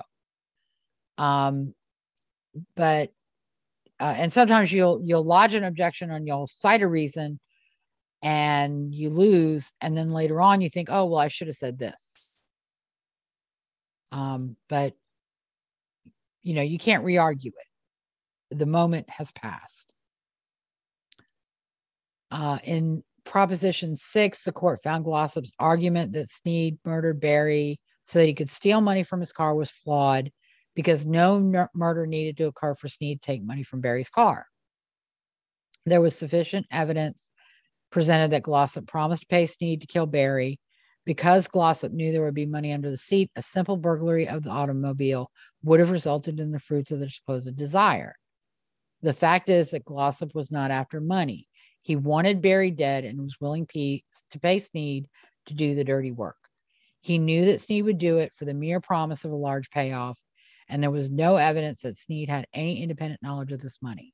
And to this day, Glossop has failed to ever produce any evidence or testimony that Sneed knew there was money under the seat of Barry Van Treese's car. His attorneys have presented some speculation, and they've declared this, but they've never presented any independent evidence that anybody but Glossop would know there was money under the car. And the reason Glossop would know, as he told police, when Barry would come and collect money, Glossop would walk him to the car. And Glossop would watch him leave to make sure nothing happened. So Glossop would have observed him placing the money under the seat of the car. Simple. Sneed was never involved in that process. And there's no evidence that Sneed was involved in that process. As to the allegations regarding jury instructions, The trial court gave the uniform instructions on mitigating evidence, as well as others. And so the court chose not to revisit the issue because they've analyzed these instructions and determined their appropriateness, and they're not going to go back and reanalyze that complaint. As to the victim impact evidence, the trial counsel did object to the evidence in pretrial motions and hearings. During the second stage, an in-camera hearing was held, and the parties went through the statements, and defense counsel made objections to some of the language, and that was redacted by the trial court. However, counsel specifically stated that he had no objection to the two witnesses, Donna and her daughter Barry, reading the statements of the remaining immediate family members. Therefore, any claim regarding the method of victim impact evidence presented is waived, except that error, which is plain error. And they found that Glossip was not harmed by the state's utilization of two family members to read the statement of 5 other family members. And the court was not going to second guess trial counsel's sound trial strategy and found no plain error.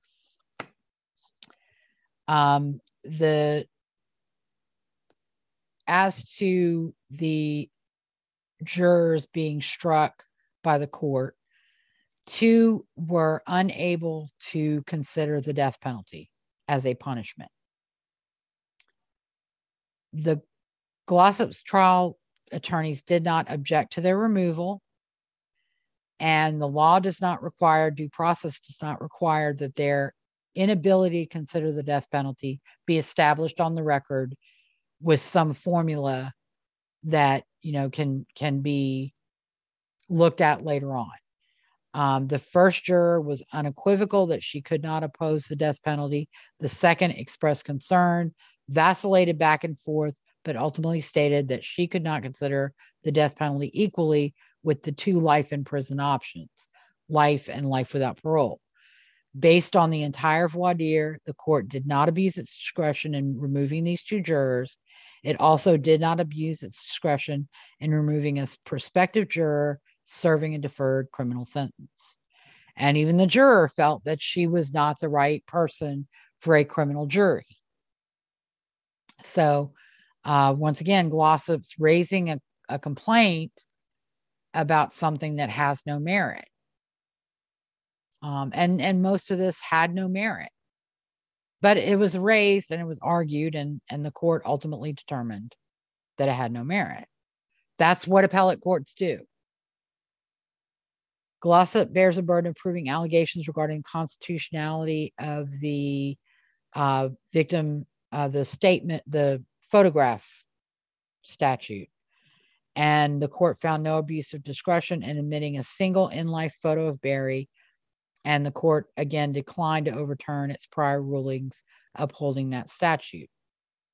The court also conducted a mandatory sentence review and found that there was sufficient evidence to support the finding of the statutory aggravating circumstance of murder for remuneration.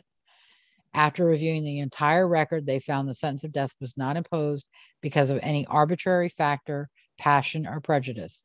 Glossip presented mitigating evidence, which was summarized and listed in an instruction to the jury, and it included his lack of prior criminal activity, his age of 41 years, his emotional and family history, that he had been incarcerated since his arrest and had not posed a threat to other inmates or detention staff, that he was amenable to a prison setting and would pose little risk in such structured setting, that he had family who loved him and valued his life, that he had a limited education and did not graduate from high school, that he had average intelligence or above and received a GED, that after leaving school, he had been continuously gainfully employed from the age of 16 to his arrest on January 9th, 1997, that he could contribute to prison society and be an assistance to others, that he had no history of aggression prior to his arrest. And I kind of wonder whether He actually just had never gotten caught or reported, that he was not present when Barry Van Treese was killed, and they had no significant drug or alcohol abuse history. In addition, the trial court instructed that the jury could decide that other mitigating circumstances exist, and they could consider them as well. So honestly, they said the jury's verdict was not born under the influence of passion, prejudice, or any other arbitrary factor, and the evidence supported the jury's findings of the aggravating circumstances under Oklahoma statute. Glossip's convictions and sentences should be affirmed. They found no error warranting reversal of his conviction or his sentence of death for first-degree murder. The concurrence, again, there were two concurrences. The second one concurred in the result, but objected to the citation of case law from other states regarding the trial court's refusal to preserve the demonstrative exhibits. The dissent strongly disagreed with the majority's opinion of challenge to accomplice corroboration evidence, and on 3, the trial court's decision over defense objection to allow the court, the DA, to post summaries of witness testimony throughout the courtroom and leave the exhibits visible to juror and later witnesses. That dissenter also performed an analysis of the money possessed by Glossip on January 9th, 1997, when he was arrested. And this is interesting because it found that $1,200 that Glossip possessed could not be accounted for. It found that he received on January 6th his paycheck in the amount of $429.33. They cashed the check, paid a 10% fee on January 7th. That would have left $386.40. They went shopping and spent $172 on a pair of glasses, $107.73 on an engagement ring, and $45 at Walmart. These purchases would have left Glossip with only $61.67 from his paycheck. It can be reasonably inferred from the evidence that Glossip was very low on cash before being paid, because earlier in the day on January 6th, he took a $20 advance from the hotel against the paycheck he was about to receive to get through the day. In addition, Glossip's girlfriend told an investigator that they lived paycheck to paycheck and that she did not think Glossip was able to save any money. The state also had presented evidence at trial that Barry Van Treese would have had $3,500 to $4,000 in cash in his possession based on hotel receipts. Pardon that, that's an alarm on my phone going off, and it's on the other side of the room. So it's going to just keep going off.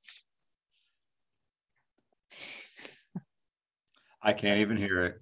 Okay, I didn't even good. hear it. It's probably me, my deafness. I didn't even hear anything.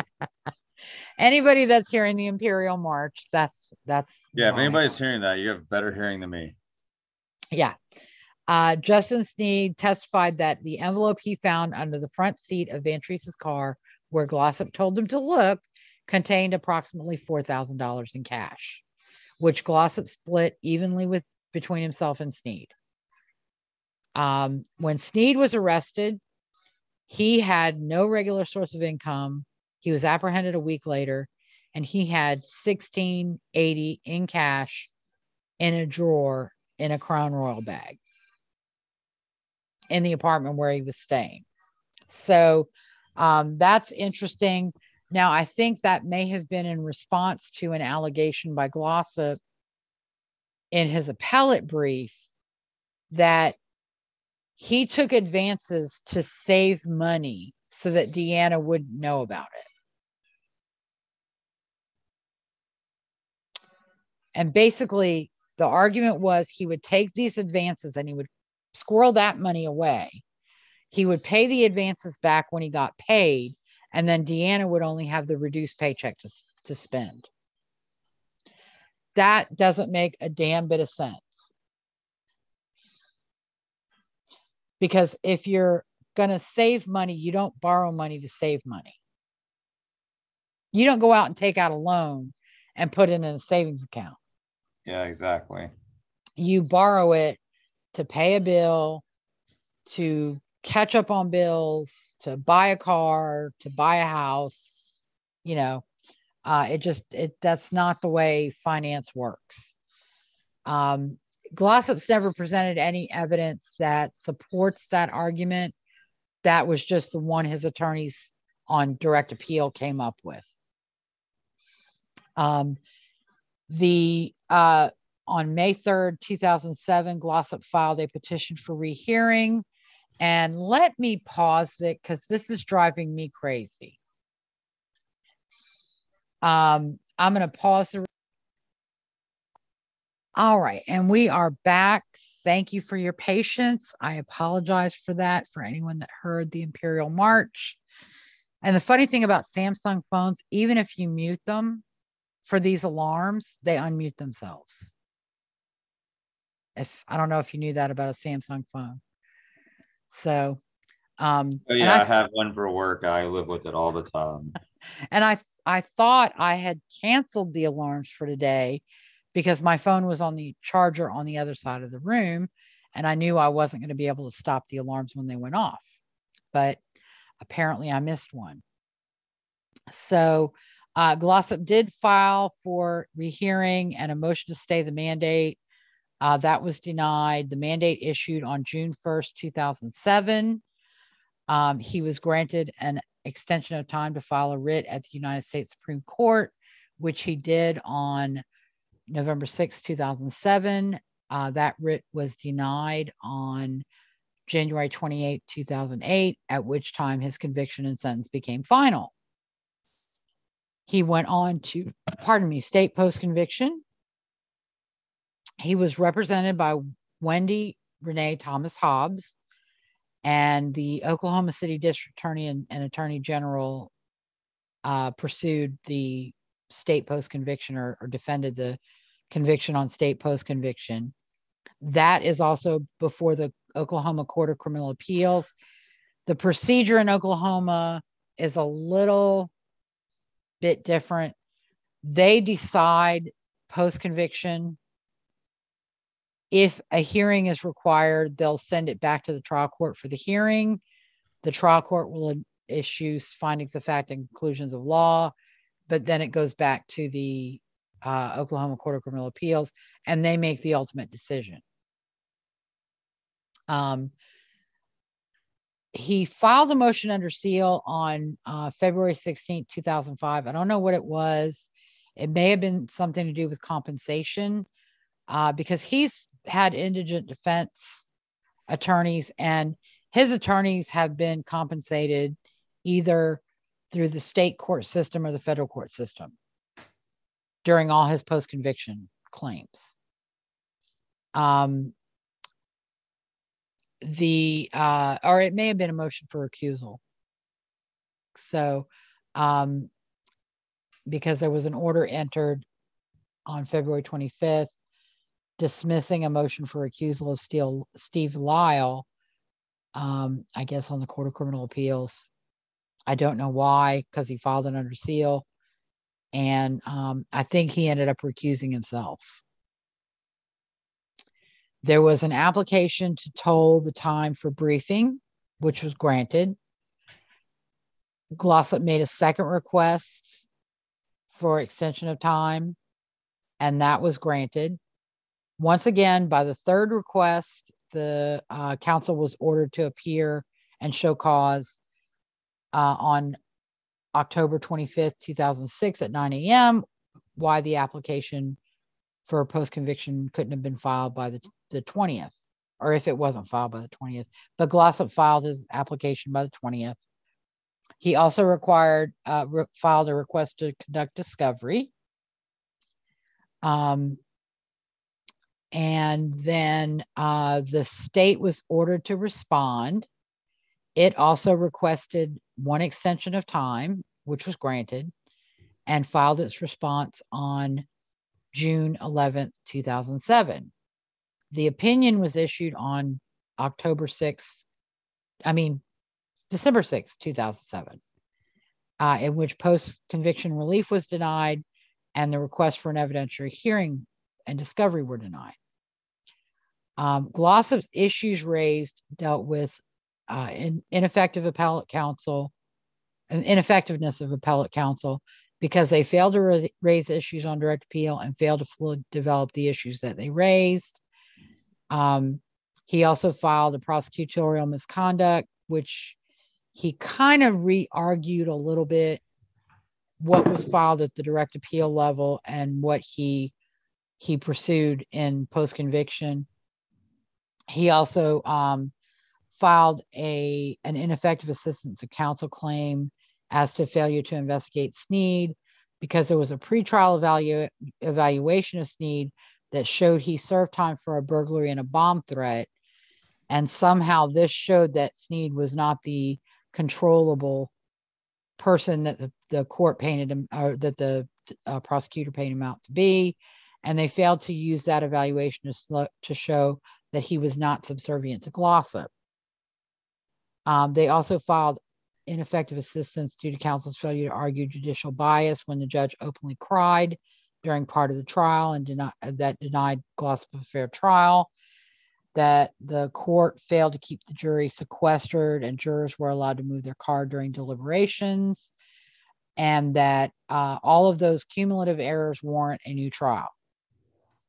The findings were that as to Proposition 1, the counsel's argument on direct appeal did not fall below reasonable conduct, and Glossip's claim was barred by res judicata because he'd argued that on direct appeal and it had been decided. That found in Proposition 2 was claimed to merely expand the direct appeal claim, and that counsel was not ineffective and the evidence would not have changed the outcome of Glossip's trial. They found the claim was not raised on direct appeal and the issue was not preserved at trial. Counsel did not move for a mistrial or seek recusal of the judge. Glossip had presented no evidence that overcame the presumption of judicial impartiality, and further could not show ineffective assistance for failure to raise the issue. Glossip failed to present anything from trial counsel to indicate whether or not he knew about the practice of having jurors move their vehicles or whether he was given an opportunity to object to the practice. Jurors were accompanied by court officers and did not have inappropriate communications. Absent an affidavit from Glossip's counsel, the proposition must fail. And then finally, 5, previous counsel was not ineffective and there was no cumulative error to consider. Then he moves on to federal habeas, and we're getting close to the end, people. I know we're probably all tired, and poor Kyle doesn't know as much and is just taking all in, aren't you, Kyle? Yes, I'm just because trying I'm to, just sitting here reading lot. from my No, it's a lot. I mean, there's so much in this case. Yeah. Well, it's hopefully like it's a pretty obvious case, but like a lot of judicial paperwork. Yeah. And I think it's important, and that's why I'm kind of in this case, I really wanted to look at what he's raised before and how it was decided, because next week when we talk about the 2015 subsequent post-conviction, the Reed Smith report, the claims by Don Knight to the district attorney, and the claims by McDougal and his little buddies. I think it's really important that we look at what he's raised before and how that played out, because while some of the stuff is just thought of by these advocates, it's not new. Right. And you can find it in Glossip statements to police. You can find it in statements made by other people about what Glossip told them. And you can find it in these prior appeals. So I think it's really important in this particular case to kind of look at everything he's raised and everything he said was wrong with his trial. He raised multiple grounds for relief, including sufficiency of the evidence at guilt stage, evidentiary errors that occurred at his trial, a claim regarding trial error because of the posters, prosecutorial misconduct, first stage and second stage comments, ineffective assistance of counsel, including failure to introduce Sneed's interrogation video, failure to impeach witnesses with the fact that Tulsa hotel experienced shortages, failure to impeach Billy Hooper regarding her error about motel rentals. She was apparently saying that he was renting rooms off the books, and there was paperwork that showed that that couldn't have happened, or, you know, something really kind of bizarre. Failure to object to irrelevant prejudicial evidence, failure to object to prosecutorial misconduct, a claim about sufficiency of the evidence in the penalty stage, claim about jury instructions in the second stage. And in Oklahoma, it's first stage is guilt, second stage is penalty. They're kind of used interchangeably, so I will use them interchangeably. He raised a claim regarding the victim impact testimony. He raised a claim regarding the dismissal of the 3 jurors. He raised a claim regarding the omission of Barry's photograph. He raised an ineffective assistance of counsel claim on failure to investigate and judicial bias. And then, of course, the cumulative error. A second motion for discovery. He filed a motion to discovery, which was pretty quickly denied. He filed a second motion for discovery on November 3rd, 2008, and that was responded to on the 26th. On May 26, 2010, which is kind of a almost 2-year, 18-month delay, the court granted the discovery request as to count 3, the posters displayed at trial. And it's interesting because while they nobody could put their hands on the posters in the state appellate process, and I don't think he even raised the poster issue in state post-conviction. By the time of the federal habeas claim, the state actually had the actual posters. And so they conducted the discovery, and then the parties filed supplemental briefing, and then the state actually located the posters and filed a motion to supplement the record and filed the posters into the record,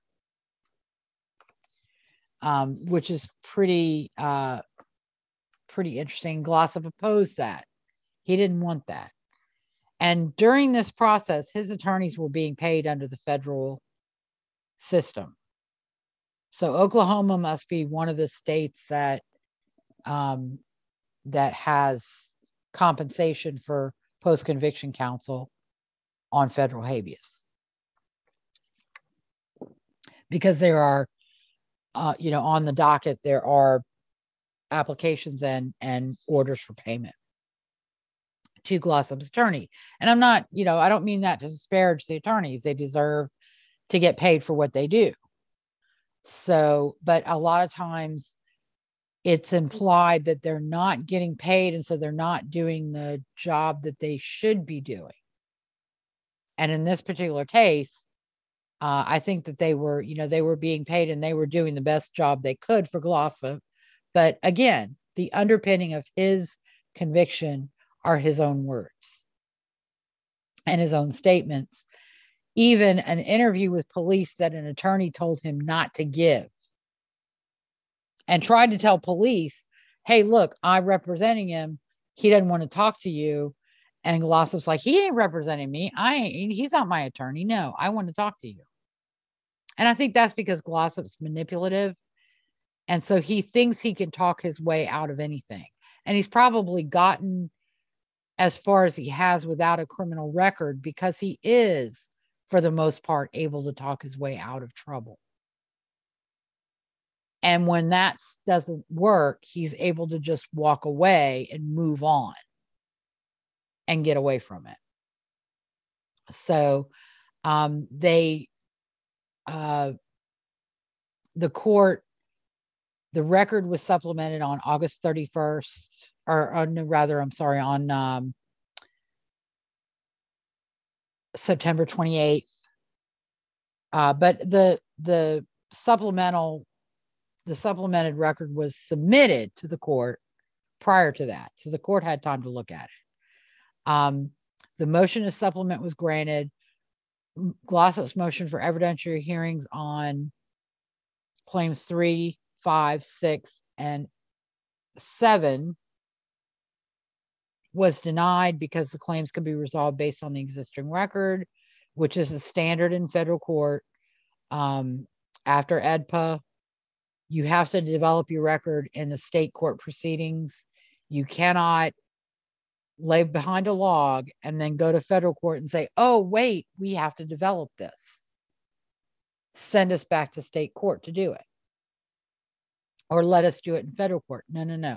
Federal court is not meant to make independent findings. Federal court makes findings based on the state court record. And there are very few exceptions, unless it's something that was hidden from you, like a Brady violation or something along those lines. Then you may get a hearing in federal court, or the federal court, like they did with Rodney Reed, they may actually send you back to state court to have hearings and develop the record there.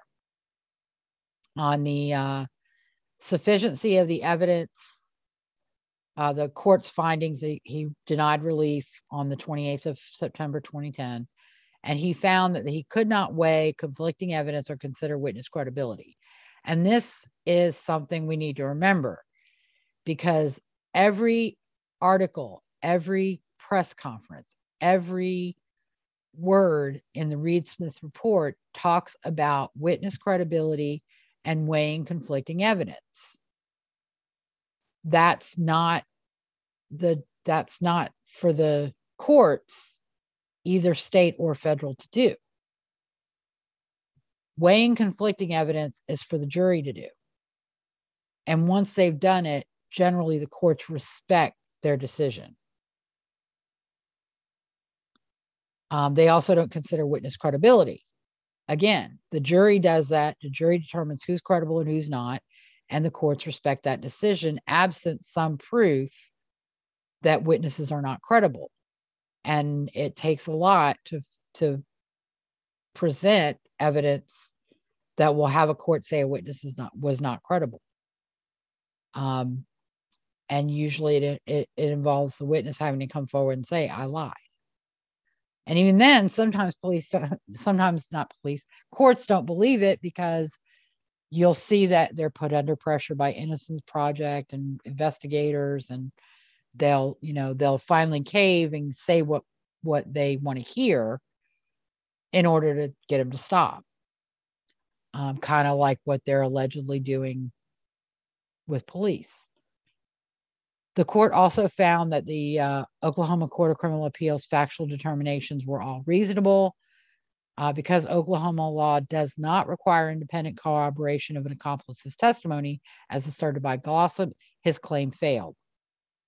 The court further found there was no constitutional requirement that accomplice testimony be independently corroborated, and ruled that the OCCA sufficiency of the evidence analysis of Glossop's claims was in line with AEDPA's standard of review.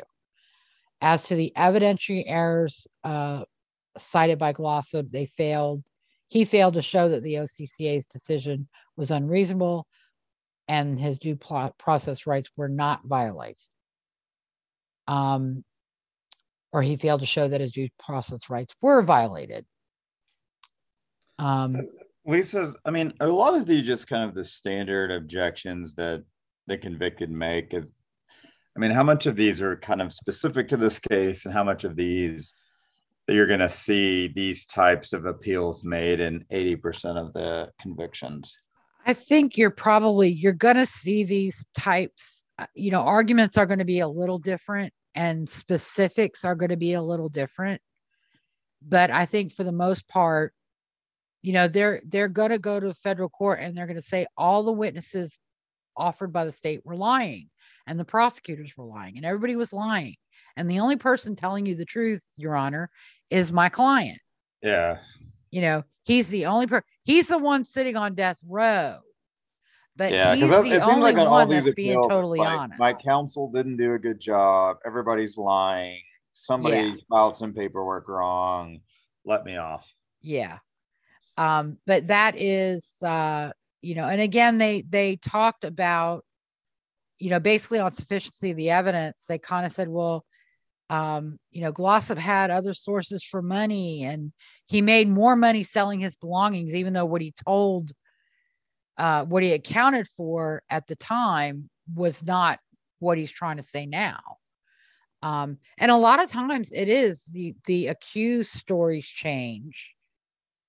And then they cite anything that doesn't, you know, that doesn't fit, or they kind of say, like in Glossip's case, they say he's in prison based entirely on the word of Justin Sneed, when in reality he's in prison based on his own words.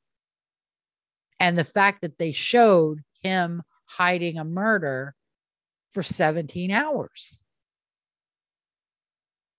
So, as to the claim made about the posters, the court found that because Glossip did not contend that any of the statements on the posters were inaccurate, any error did not have a substantial and injurious effect on or influence the jury verdict.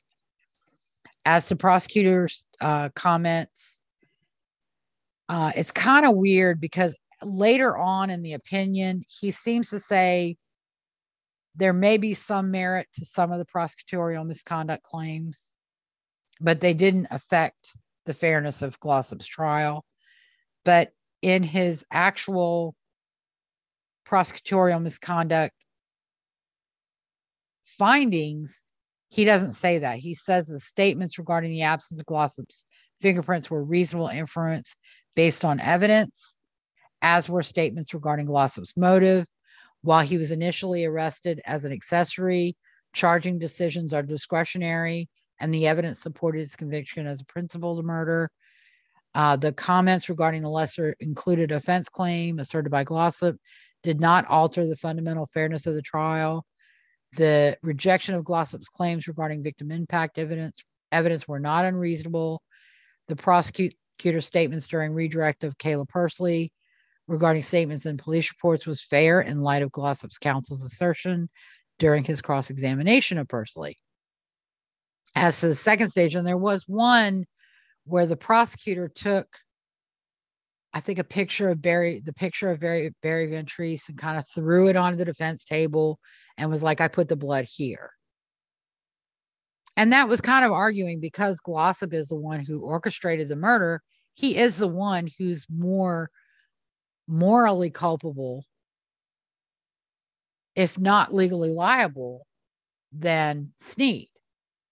And that's, you know, maybe it was a little bit too dramatic. Maybe it kind of crossed the line, and I think there was an objection that was sustained.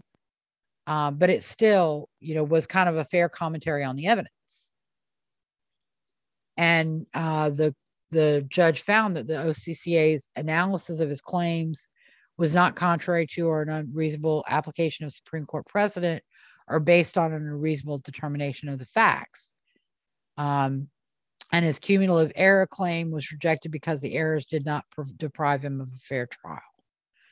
As for ineffective assistance, the decision not to introduce Sneed's video was reasonable trial strategy, as the videotape would have shown the jury Sneed's statement that Glossip masterminded the murder.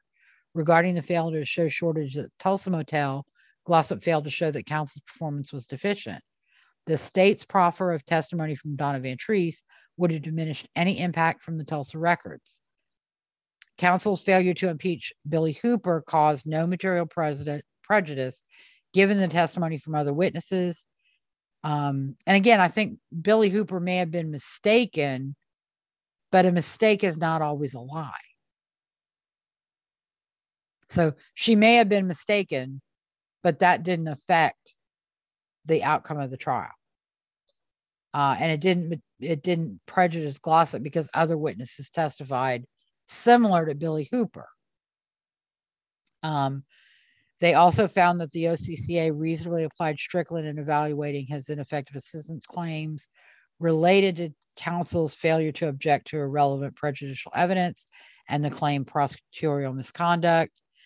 The sufficiency of the evidence at the penalty stage, the judge found that a rational trier of fact could have found that Sneed was telling the truth and that Glossip employed him to commit the murder for payment or the promise of payment. The OCCA's decision was reasonable. And again, Glossip took the money brought to him by Sneed, split it between them, and gave half of it to Sneed. That would be payment for Barry Van Treese's murder. It wasn't what Justin Sneed expected, but Justin chose not to argue. And then the findings of the federal court basically found that Glossip really didn't prove any of the errors that he complained of deprived him of a fair and impartial jury. And he didn't identify any Supreme Court or federal appellate decisions that warranted that he be granted relief. Well, that's always the key, right? I mean, no trial is going to be perfect, but the question is, was there an error that actually resulted in a, biased jury versus just an error that's just going to happen, human nature. Yeah. And an error that isn't as much as you're making it out to be. The court found on the failure to investigate claim, found that Glossip had failed to demonstrate a reasonable probability of a different outcome had the report from Sneed's 1997 psychiatric evaluation been used to cross-examine Sneed. Information about Sneed's prior crimes and whether they were committed alone, with someone else, or influenced by someone else was totally absent from that report, which failed to provide any insight into Sneed's prior crimes. Glossip made no showing that he was prejudiced by counsel's failure to utilize this report. And I think it's also important to note that whether that report would have been admissible or not is really a question for the trial court. It may not have even been admissible under any circumstance because Sneed's not on trial and Sneed's mental condition is not at issue. It would be irrelevant and it would be hearsay. And they might have been able to use statements Sneed made in it to impeach him. But again, that depends on if Sneed denies making the statements or denies having been examined. So there are a lot of moving parts to getting a witness's psychiatric evaluation admitted in a criminal trial against a co-defendant when that witness is a cooperating witness. And it may not have changed the outcome of the trial, because if Sneed said, well, yeah, I made the bomb threat because my friend thought it would be funny and he gave me the phone, or I committed the burglary with my stepbrother because we needed money for drugs and he knew these people would be out of town. I mean, I'm speculating as to what might have happened, but the report doesn't say whether Sneed committed these crimes alone or with someone else, or whether my stepbrother brought me to the house and pointed it out and told me to go in and take the TV. And if Sneed had testified to that, because it's absent from the report, the defense attorney has just corroborated the state's case by having Sneed say, yeah, my brother got me to burglarize a house. My brother got me to call in a bomb threat. The court finally, on the judicial bias allegation as to Judge Gray crying, found that Glossop's vague assertions were inadequate. He failed to make specific allegations of actual bias by the judge or the appearance of bias.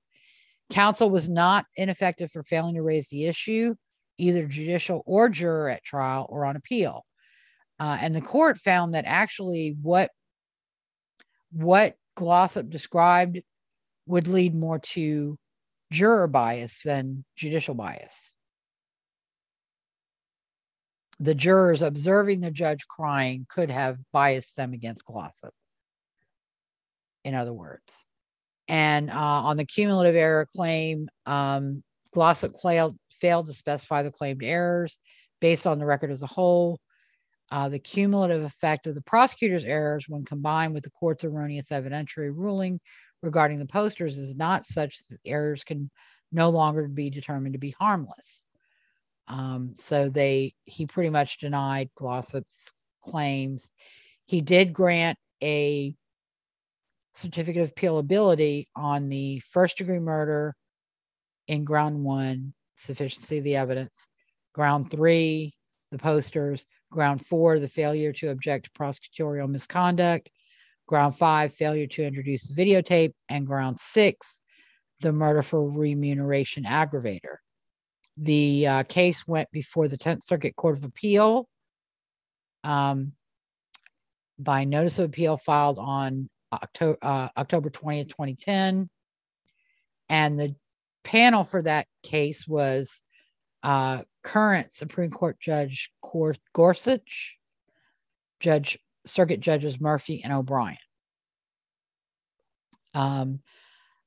Glossop filed a motion to appoint Kathleen Lloyd with Mark Henriksen and Lenita Henriksen, who had been appointed to represent him in the underlying district court case.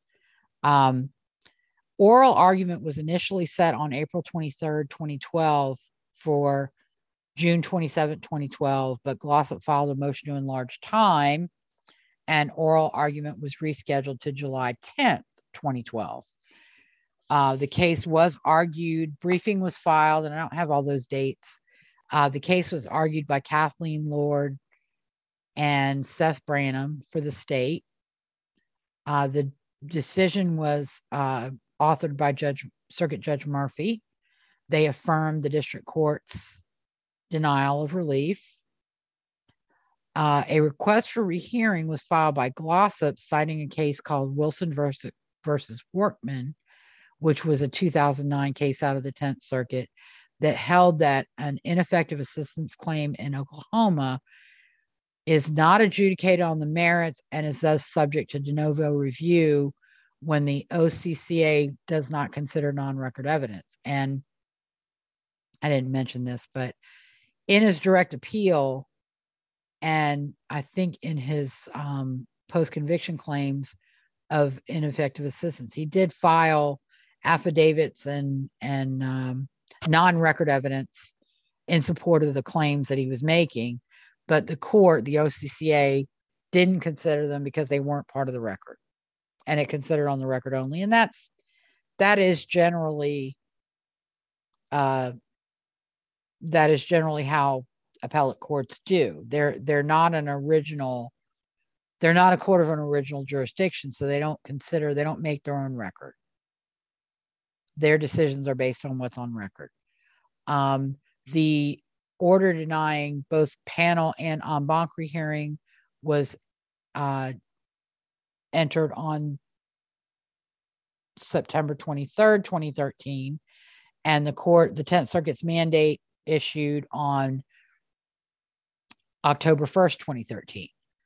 There was an application for extension of time to file a petition for writ of certiorari filed at the U.S. Supreme Court, which was granted. Glossop did file a petition. It looks like he may have filed it. His petition was supposed to be filed in February. It was actually not filed until March 5th, but 2014. But there may have been an additional extension of time, or he may have just filed it a little late, and the court heard it anyway. The state filed its brief in opposition. The case was distributed for conference on May 2nd, and his petition was denied on May 5th. Glossip also filed an amended petition for writ of habeas corpus at U.S. District Court in Oklahoma on January 8, 2015, which was dismissed for lack of jurisdiction, because federal court, you have to file a request to file a successive writ with the 10th Circuit Court of Appeal or the Circuit Court of Appeal, and it decides whether or not you can file the successive claim in district court. And Glossip didn't do that. He filed that pro se, alleging new evidence. And we'll talk about that next week, because some of that is probably going to be covered, I guess, so to speak, in some of the claims raised on Glossip's behalf starting in 2015. And then I think at this point, I think what we can do now, I think we can call it a day. We've gone over a lot of material. And I can pick up with the 2014 clemency next week, or in 2 weeks when we do part 2. That sounds great. There's a lot of information. You've done a ton of work. It's amazing. And I've got 2 weeks of more work. Luckily, I'm off tomorrow, so I can get if anybody wants to know that you didn't know about the case, my goodness. Well, hopefully you can take the time to reread all the notes and look at some of the articles that are coming out now. And I'll email you some that I've copied and, that I've saved, and you can read those and kind of see a little bit more where this case is headed. You can definitely tell the people who just basically spend 45 minutes on a podcast rereading Wikipedia and those that have actually done the research. Mm-hmm. Yeah, because I've just spent about 3 hours going through, and like I said, we finished his federal habeas claim. We haven't talked about his clemency claim, and we haven't talked about his challenge to midazolam. We haven't talked about Don Knight and his press conference, or Glossip's execution dates, which we'll talk about next time in 2 weeks. Well, excellent. Well, thank you so much. Have a great happy Independence Day. Thank happy you. 4th of July, everybody. Yeah, happy 4th of July. And thank you for listening to Based in Fact, a true crime podcast with Lisa O'Brien and Kyle. If you like the show and want to know more, you can find us on Facebook or follow me on Twitter at O'BrienLAnt. Join us in 2 weeks for episode 13, State of Oklahoma versus Richard Eugene Glossip, part 2. We'll talk about Glossip's clemency claim to the Oklahoma Pardon and Parole Board, the 2015 claims made by Don Knight in a successive state post-conviction claim, unsuccessful, that is, Don Knight's 2020 and 2021 request for information from the Oklahoma County DA, the claims made by Oklahoma lawmakers led by Representative Kevin McDougal, and the results of the so-called independence investigation by Reed Smith's firm commissioned by McDougal. Finally, we'll talk about Glossip's 2022 third state post-conviction application, which was filed on July 1st, 2022, after his execution date was set for September 22nd, 2022, or September 25th, 2022. We'll talk about the execution dates as well next week, or in 2 weeks. Until then, everyone have a safe and happy 4th of July, a great 2 weeks, and stay safe. Good night.